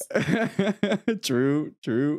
Like, you guys, has anybody ever been arrested listening to this podcast? That's cool and all, but what if, like, SWAT swarms your house? Like, there's, like, tear gas and, like, fucking tasers. Like, I'm just not here for it. He could be dangerous. No, I'm naked in a bathtub. He is armed. He is a bio weapon, sir. I just want to relax. My favorite show, Moon Knight episode 6 is tonight. Can you arrest me in 2 hours? Get on the floor. Oh, like, nah, I'm not about it. Oh, God. All right. So those were the questions that we missed out on last week. Now we've finally gotten down here to the questions requested this week. And of course, Cedric, it keeps on going. Wait. Yeah. If I had the power to rewind time, I could rewind time to avoid being arrested. All right, hold on. Yeah, any power that leads to me not being in a black site may be Gucci. Yeah, but we just been over this. You would get yourself stuck in an infinite loop. Have I not instilled the proper fear of being on a government black site? Continue with the question. See, this is why I can't rewind time, guys. Anxiety, bad anxiety. Overthinking and mad anxiety. You've seen it in action. And then Getham's last question. Would you and Chris consider doing a tier list of leaders? That'd be so dope. The sparks that would fly. Actually, to be fair, until we get to our meme leaders, I think George and I would actually have very reasonable choices, and we'd agree on most of the things there. It's not until I start calling Invoker and Janemba toxic pieces of trash, and he starts calling Gohan tier D, that we start like actually butting heads. Yeah, I agree. I think for like 90% of it, we'd be fine. And then there's like our favorite decks in which we'll be skewed certain ways. And like he doesn't like my SS4 pick, I don't like his Gohan pick, and that'll go places. And then it'll just be an argument between whether we think something's like C tier and F tier. So actually crazy because like Super Saiyan 4 Bardock can't beat half the decks in this current meta, but Gohan can throw hands with any deck in this current meta. It's kind of crazy. It's also kind of crazy that SS4 Bardock has more tops. Does it though? It does. I mean, I'm sorry that more people decided to. Actually, I don't think more people decided to play it, but I think it's much easier to build SS4 Bardock than it is. Well, yeah, bro. 95% of the deck is pre-built. I mean, there's a lot of user error. I've been looking at a lot of lists. Lots of people do come to me for lists, and like it's honestly wild. Like maybe deck building seminars should happen. I know I'm not the best deck builder, but I feel like sometimes common sense overrules. Like you have cards that recycle normals and cards that search normals, and then you have challengers that are finite. So when I see your list, and this is not technically calling anybody out, I just want to let you know, when I see your list playing 8 to like 9 or 10 vanillas, but like 6 challengers, I don't what? Like one of these is a renewable resource and one of these is not, but they both require each other in tandem. So I need to see the logic. When you're playing a red deck that has 50 cards in it that doesn't mill itself, you effectively put 2 to 3, maybe 4 cards in a pile per turn, if that, if you don't get negated or floodgated. Why are we running 2 copies of Ultra Mastery? Like, literally, I need to know the games where playing Ultra Mastery saved you when you couldn't have just windmilled a Vegeta or just play 2 Divine Presences or anything. It's just, the deck building blows my mind. Like, I feel like anybody just looks at red U7 cards and they're like, this goes in Gohan. And I'm just like, it doesn't. Why is Frieza in there? That literally says red Goku only. Read these cards. Like, I just need people to do things. Why are you playing Rebel Reinforcements in a format where Broly Crown of Retribution is literally running people's pockets? Like, I see you playing 3 Broly Crown of Retribution. Yeah, it's good. So why are you playing Rebel Reinforcements? I saw a deck list online that top to turn. No. Like, I need you to understand, why are you playing a card that actively gets mised by a card that you adore? It's clearly never going to happen to me. Oh my God, stop talking. Like, stop talking. It burns me up. So I think certain decks do have, like, have you seen the Facebook comments? There was actually a lot of comments for people asking about that deck yesterday.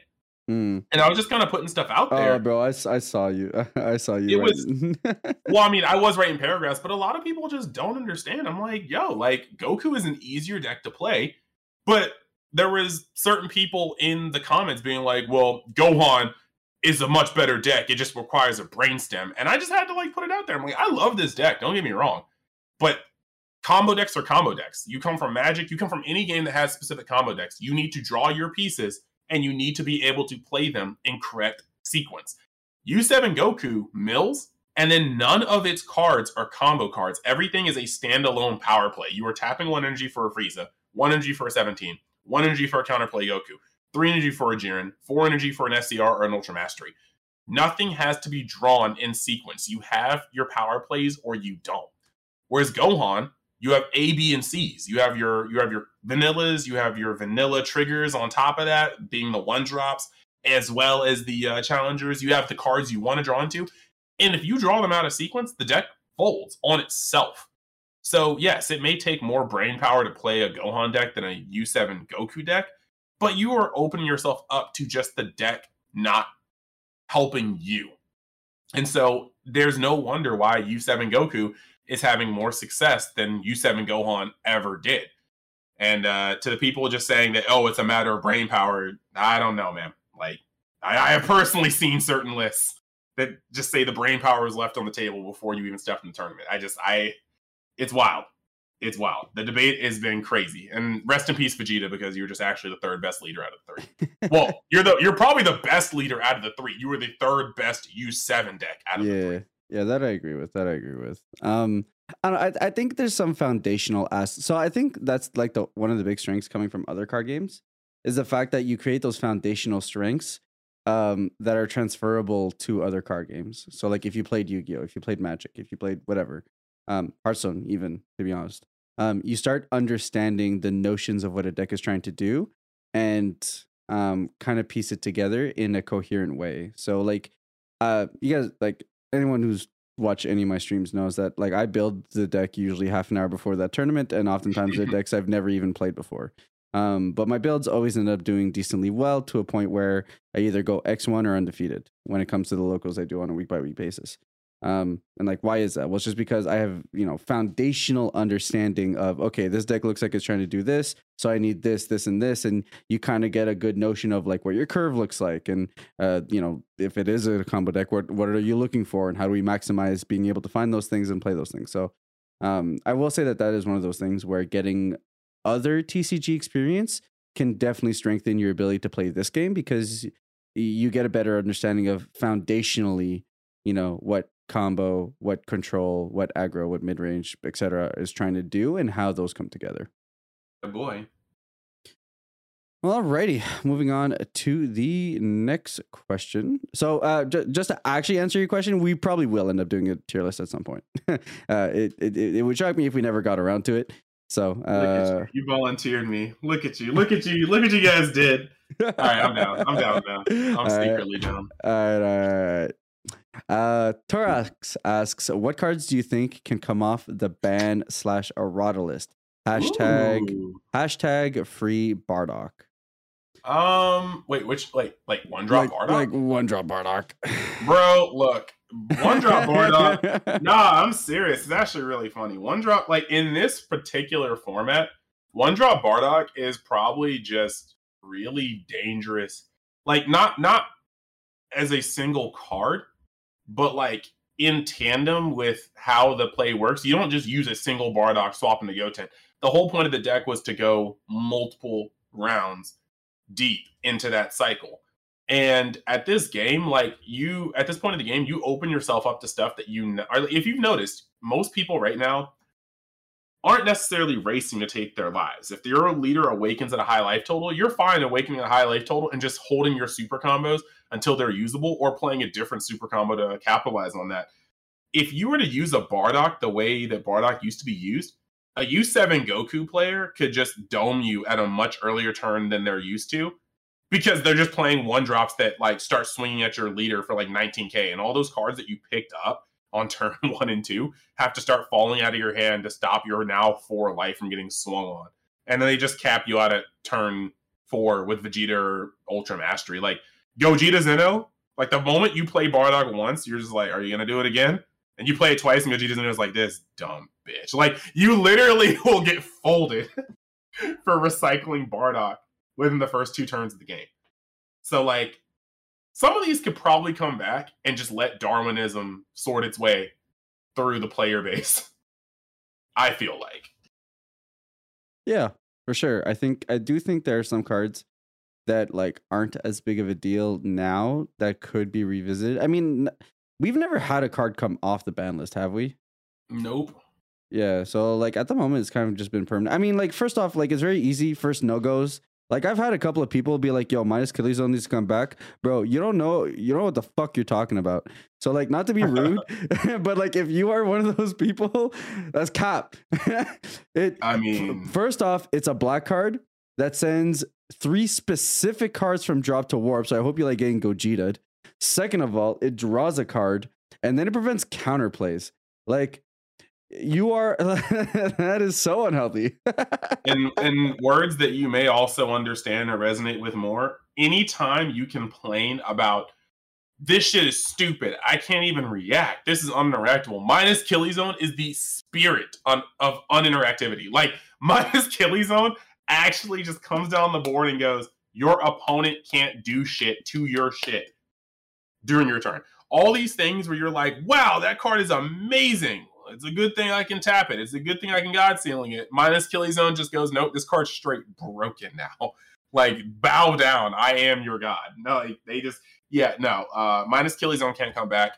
I'm going down the list right now. Cell Perfection Surpassed. I really do think that Cell Surge could still be in the game because I'm not gonna front. Props out to Jordan, but Cell Surge being hit wasn't a deck nerf, it was a player nerf, because Jordan was the only person I felt like who was piling that deck at maximum efficiency. No offense to anybody who is like good with the deck, but like there are people who are like, oh, Icarus always is able to outpace, Cell Surge. They just draw too much, and Jordan's like, do they though? And he just ran through Icarus after Icarus at Nats.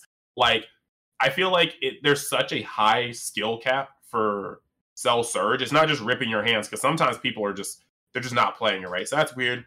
Unrelenting Assault Trunks probably could come back. It's just that Gogeta Zeno needs to be nerfed in different ways. I've already explained in my video how I think that Gogeta thwarting SS3 needs to read your opponent's energy to have 2 or more, or it needs to cost 2 energy. Either way, you need to not be able to play. If it costs 2 energy, you literally cannot play SSG Trunks.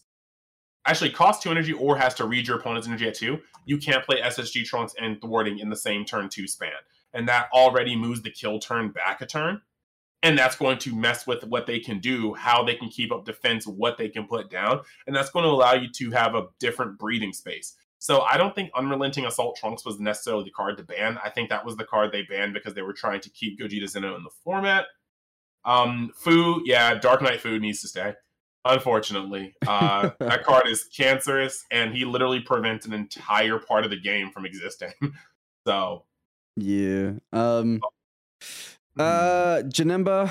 I think, like, I was making jokes of it earlier, but I do think that Janemba was probably the most fair out of all the free play stuff that got hit. It's very combo oriented. It's very interactable. It actually has a cost in the sense that you need to have a battle card on board to swap with it first. And then even then, like, it was good, but that's where it stopped, unless you ran like another like 12-piece combo into your deck to extend it even further. So like, I think Janemba could come back. If like I'm talking about like the most like, yeah, this card's probably fine and not a big deal. If I want to see the world burn, like I tend to, I want shit like, first off, like we could Honorata Zamasu the Eliminator. I'm also for Honorataing mind controlling Babidi. I mean, if you tap 6 against me in red, go ahead. Like, you deserve it. Brack, we taking back chain attack, dog. If you play chain attack and thing is getting off in this format, you deserve it. Please.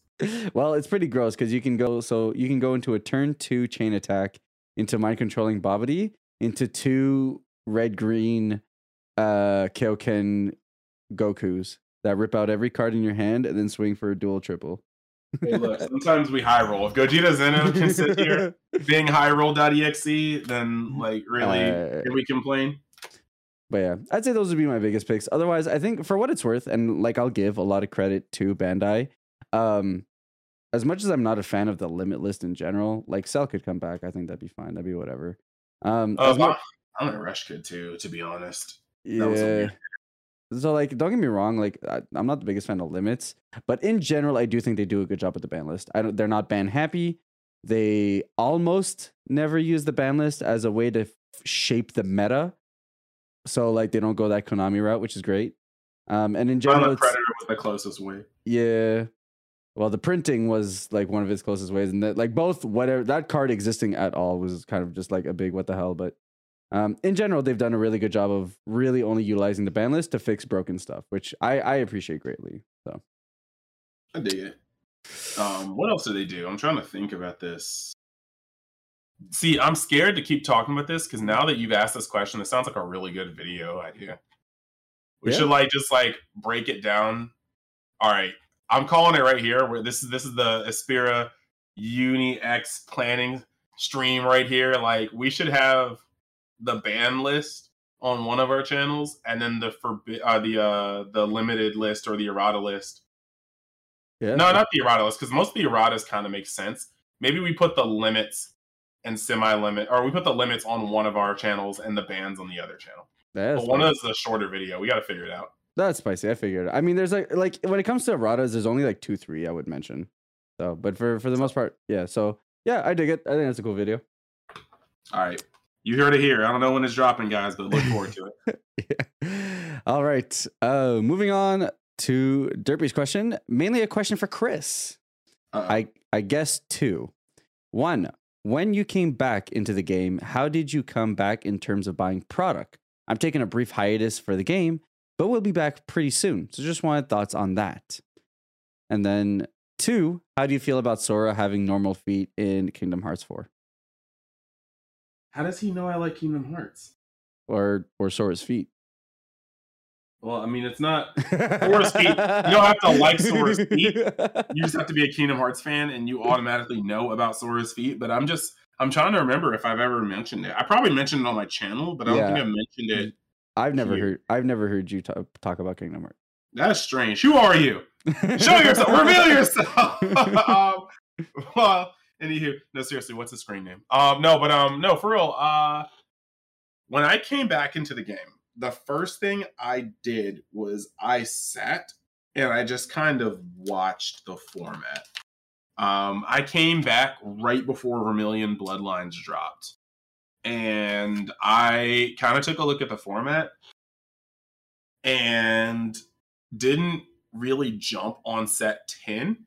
I waited until all the spoilers were out for set 12, because generally they're always going, like, they're going to make these self-contained decks, you know, and these decks can use staples from previous sets. But for the most part, the way Bandai's designed their decks is, for better or worse, kind of cookie cutter. So I watched the format, and watching the cards, I already decided that I wanted to play Dark Broly. It does something unique. It makes 30k bodies. It was a little clunky back then, but it didn't use unisons really. And that made it so that my entry level to the game was a little cheaper. I didn't have to get unisons. I didn't have to get the free counterplays. I just had to essentially buy a crap ton of Vermilion Bloodlines. And not even really a crap ton, because most of the deck was like rares and there was just a single like SR. So if you're trying to come back into the game, I think that's where you need to go. Like when you know you're going to start playing again, start looking to see where we are at the card game. Are we in the middle of a set? Is a new set about to come out? Because if a new set's about to come out, you probably do save a lot of money by just waiting until you know what you want to play. Like, imagine if you were in the same position, but Realm of the Gods wasn't out yet, right? You could literally sit and here, see that you want to play UI Goku, and just know that, okay, I'm going to test with it online. I'm going to test with it on tap. I need Jirens. Oh, I need Videls.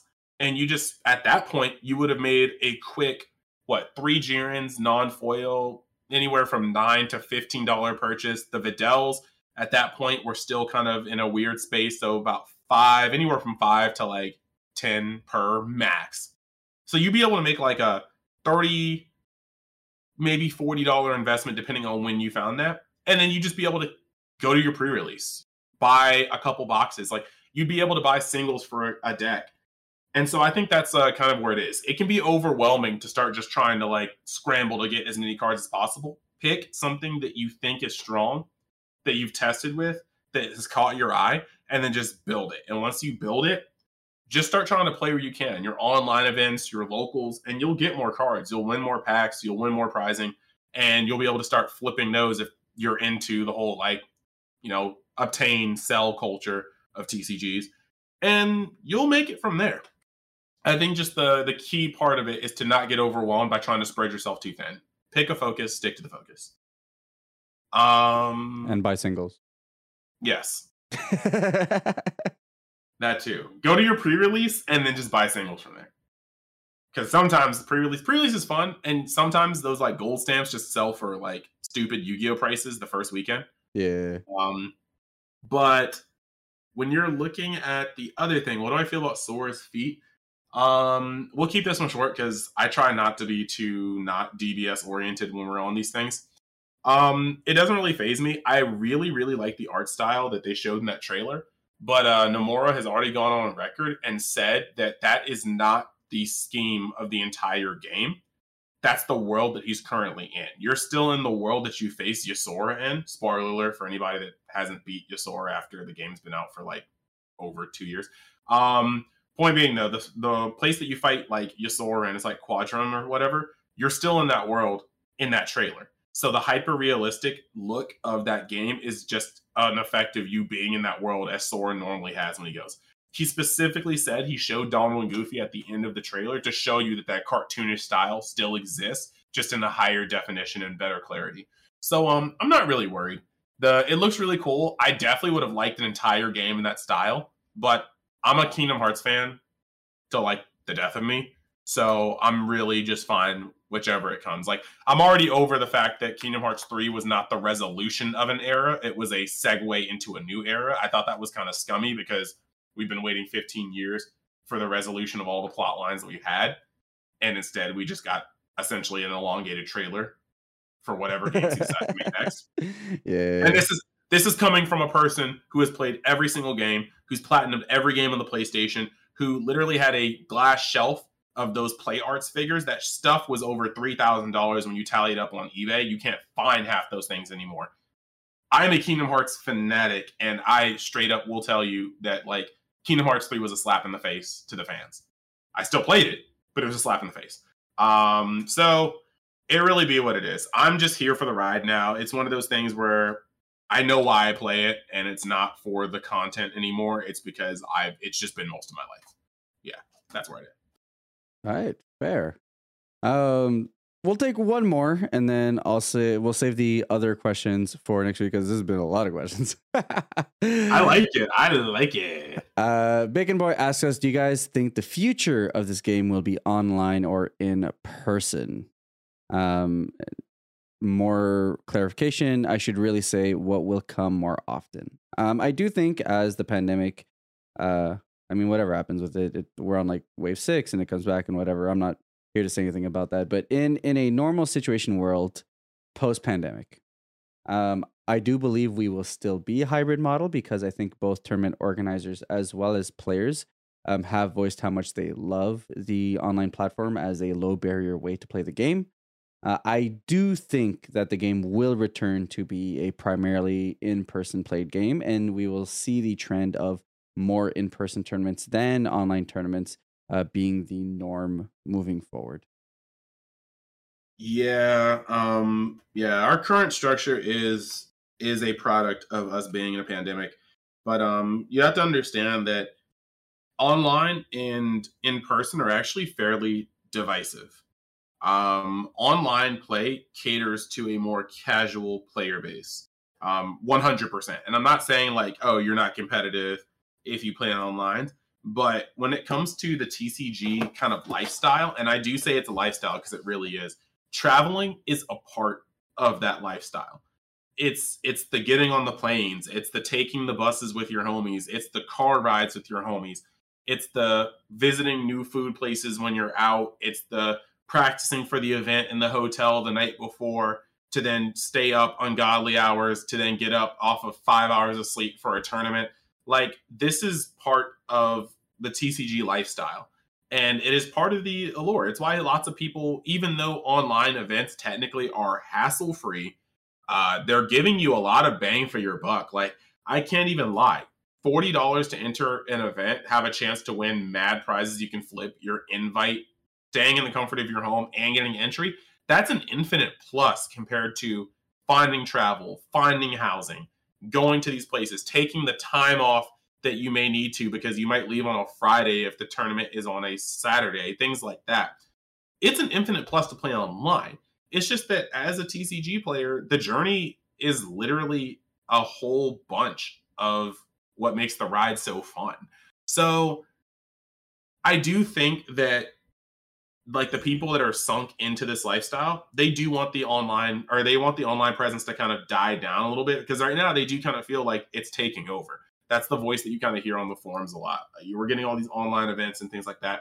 Now, in a kind of more edgy part of it, I do think that online tournaments, until online tournaments are best 2 out of 3, and even then, because of the things that can only happen on an online tournament, to a degree, some of the integrity of the game and its competitive scene does get a little like besmirched. Like you can cheat in person, you can cheat online, but it's way easier to cheat online. It's also way easier to get caught cheating online because most people are recording or some people stream. But it's kind of a weird thing. I think in the future, the game, like Espira said, is going to be back to a hybrid schedule, but it's more of the balance because I think that by far it is much easier to find somebody who is going to moderate a Discord tournament. It's much easier to mail out prizing and have that happen. It's much easier to do a online tournament than it is to find a TO, find a venue, pay everybody the correct ways, organize it, give people enough time. Like, just look at what happened the past week. I am 100% sure that Bandai let us know as soon as they could. As soon as the ink dried on everything, they let us know when this tournament could be held. We're not happy. And by we, I mean most of the people in the discussion group. They're not happy because they're like, there was a month's notice. They didn't just have this swirling around on the desk and wait a month to tell us. They're not going to let us know things until they can. So it's kind of a weird position to be in. It is 100% easier for them to do an online event than an in-person event, but the in-person events is what gets people going 9 times out of 10. So I think we're in for a very elongated kind of testing ground of just trying to see what that new balance looks like after there is not a specific need for online tournament. Because we have to find that difference between what's affordable, what's easy, what's doable for the company that's making our game versus what is going to make the people happy. And generally, those are not the same thing. So, to be honest, I don't have a flat out answer for that. It's probably going to be highs and lows until they figure out the perfect balance, if there is a perfect balance, because like any TCG community, Dragon Ball Super card game players complain all the time. They don't stop. Ever. Never. They get what they want, and they still complain until they don't get what they want. Then they say they were right the whole time. Like, I've never seen it. Give us this. We get it. Not like this. They take it away. You never give us this. Like, it is absolutely insane. 100%. It's just if it's not one thing, it's another. But the only thing I'll add on to what Chris was saying was that while I do think the hybrid model is the way of the future, just because I know this game would lose a player base if they completely got rid of online tournaments. But I do think that IRL should be incentivized. Like, here's the thing: if I'm spending money, and I 100% agree with Chris, the experience is getting ready for a tournament to go IRL. When I used to play Magic the Gathering IRL, I would spend like over a month playtesting, dozens of games a day for the Pro Tour that was coming in Montreal. Or not the Pro Tour, the Grand Prix that was coming in Montreal, which was like a 2,000 player tournament. So like that, like I don't do that with online. Like, y'all know, I'm the guy who doesn't test. Like, that's just because the nature of the online platform just kind of really doesn't really incentivize it, because there's no stakes for me. I spend $40, I plus anyways because of my entry pricing, and like if I flop, whatever. But when you account for driving, food, hotel, which like hotel, even then, it's sometimes you might be like sharing like 2 beds between like 7 dudes. the way it is true. So like, I do think that something to consider is to better incentivize the IRL tournaments. Respect the fact that players are traveling for these events versus and paying for stay and hotel and food and all that versus being able to play at home. So I do think that pricing should be scaled a little bit more in the IRL aspects, especially since the pricing does need to be shipped. It just, here's the player and the players worry about it. I do think that should be a consideration when we're looking at what improvements we can make to a hybrid model that will most likely be the reality of our card game moving in the future.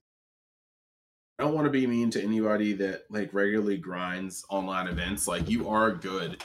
You've earned your wins. You've earned your dubs. But like, it's not just like, oh, an American thing. It's literally, if you get a top with a best of 1 5-round event, it just doesn't hold the same weight as somebody that got a top on a best of 3 8-round in-person event. Chances are the event was larger.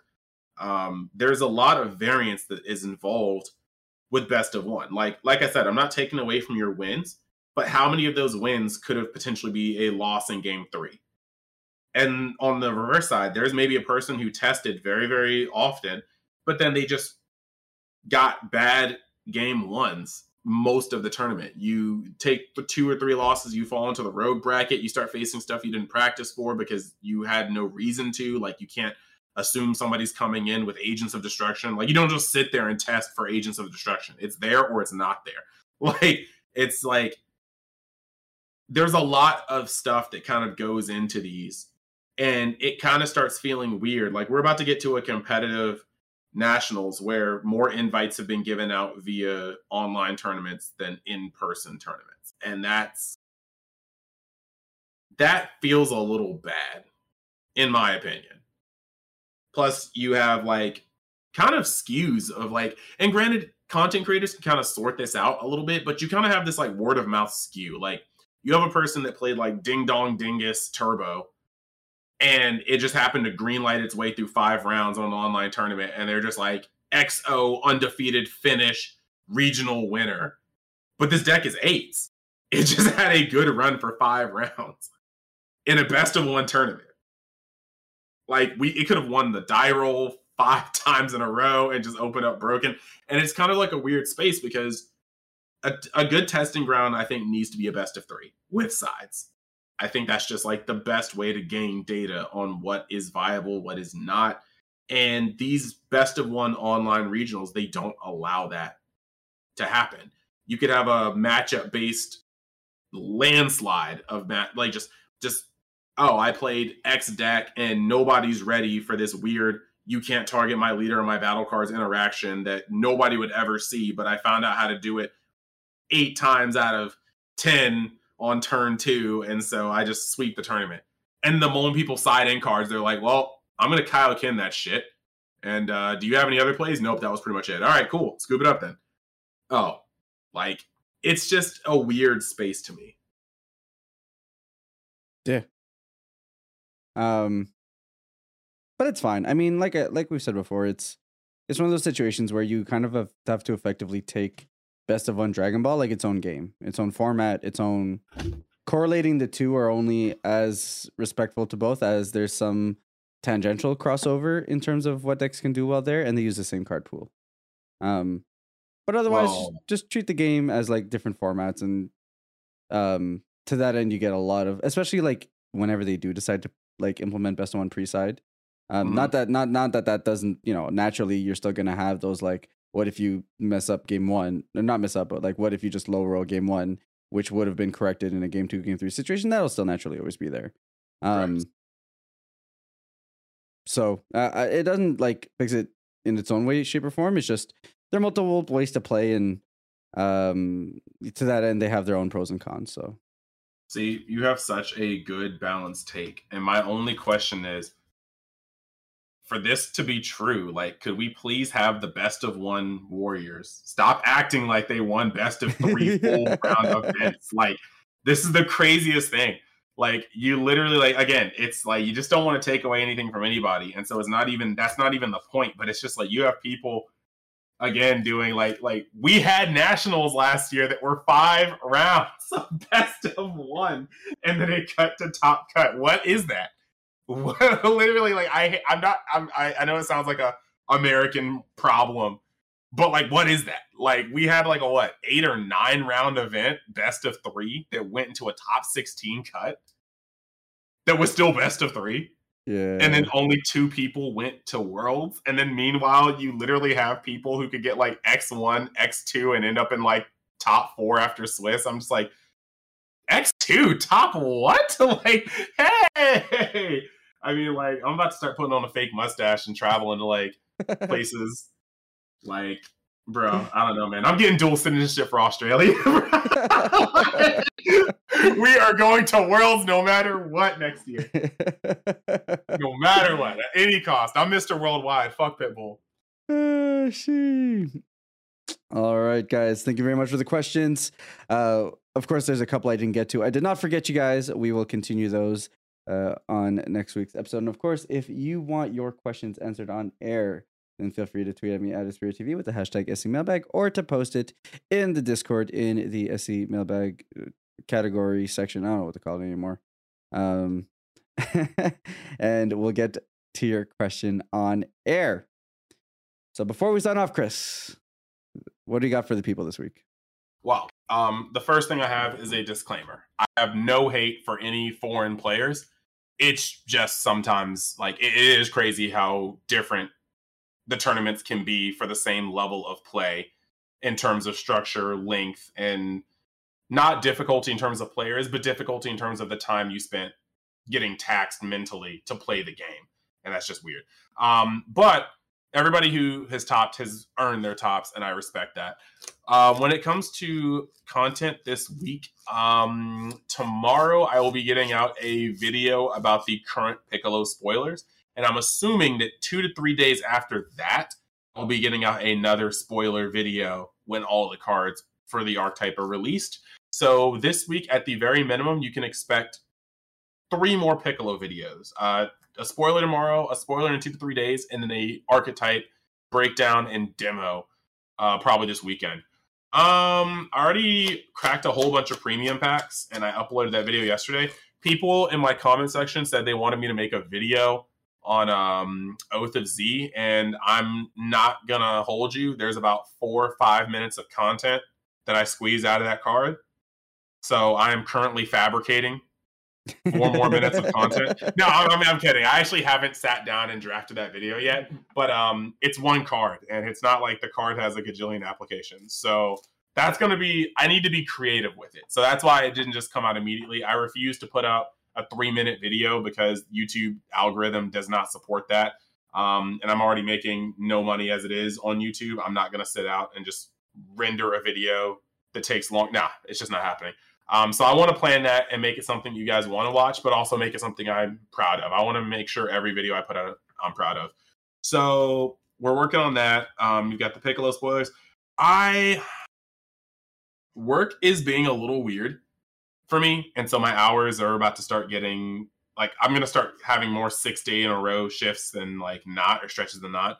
So I want to get on another fight night because people really did show up for the Gohan versus Goku U7 fight night. That thing is my most viewed video in the past month and change. It's like at 2.5K views right now out of nowhere. So I do want to get into another fight night. It's just a matter of finding a time where I am not falling asleep and that 2 people in my Discord are willing to play. And since I low-key am like Mr. Worldwide, sometimes the time zones really don't match up. Like, we might have Big O Notation in the group from England, but some dude from California, and I just need to match up a time where I am able to record both of them playing in my Discord. So I will, as always, try my best to get out to you guys the content that you guys like watching. I just need you guys to be patient with me. But that's my schedule so far for the week. More Ultimate Squad stuff, and we'll sneak in what we can sneak in after that. All right, very, very nice. On my end, same thing. Work has been, yeah. For anyone who knows my stream schedule, you guys know that previously it used to be a minimum 3 times a week type of thing, where it would be like Monday, Wednesday, or Tuesday, Thursday, and then weekend tournaments and stuff. That's just been really hard to do lately. So still planning to potentially get out a couple of streams for Dragon Ball Tuesday and Thursday. If work provides me the time to do so. It's a bit of a slower week this week, in a sense, so I should be capable of running that. So on that front, do that. I will be looking to going back to re-uploading my tournament streams on YouTube. So I know a lot of people have been asking me for a long time to start bringing back gameplay videos on the channel, just because they can't catch the live streams, which I totally get. So we'll be doing that. We'll be returning the gameplay and putting them onto the channel. So if you guys are looking forward to that and have been missing the gameplay, then we'll be bringing that back to the channel. So keep your eyes out for that. Should be a lot of fun, and that's basically kind of what I've got lined up for this week. Hell yeah. There we go. So with that said, that was the Super Combo Podcast for today, everyone. Thank you so much for joining us. And until next time, best of luck with your top decks. Sirs and ma'ams, dudettes, dudes, all them things, in-betweens, non-binaries. Yeah, we're all inclusive here.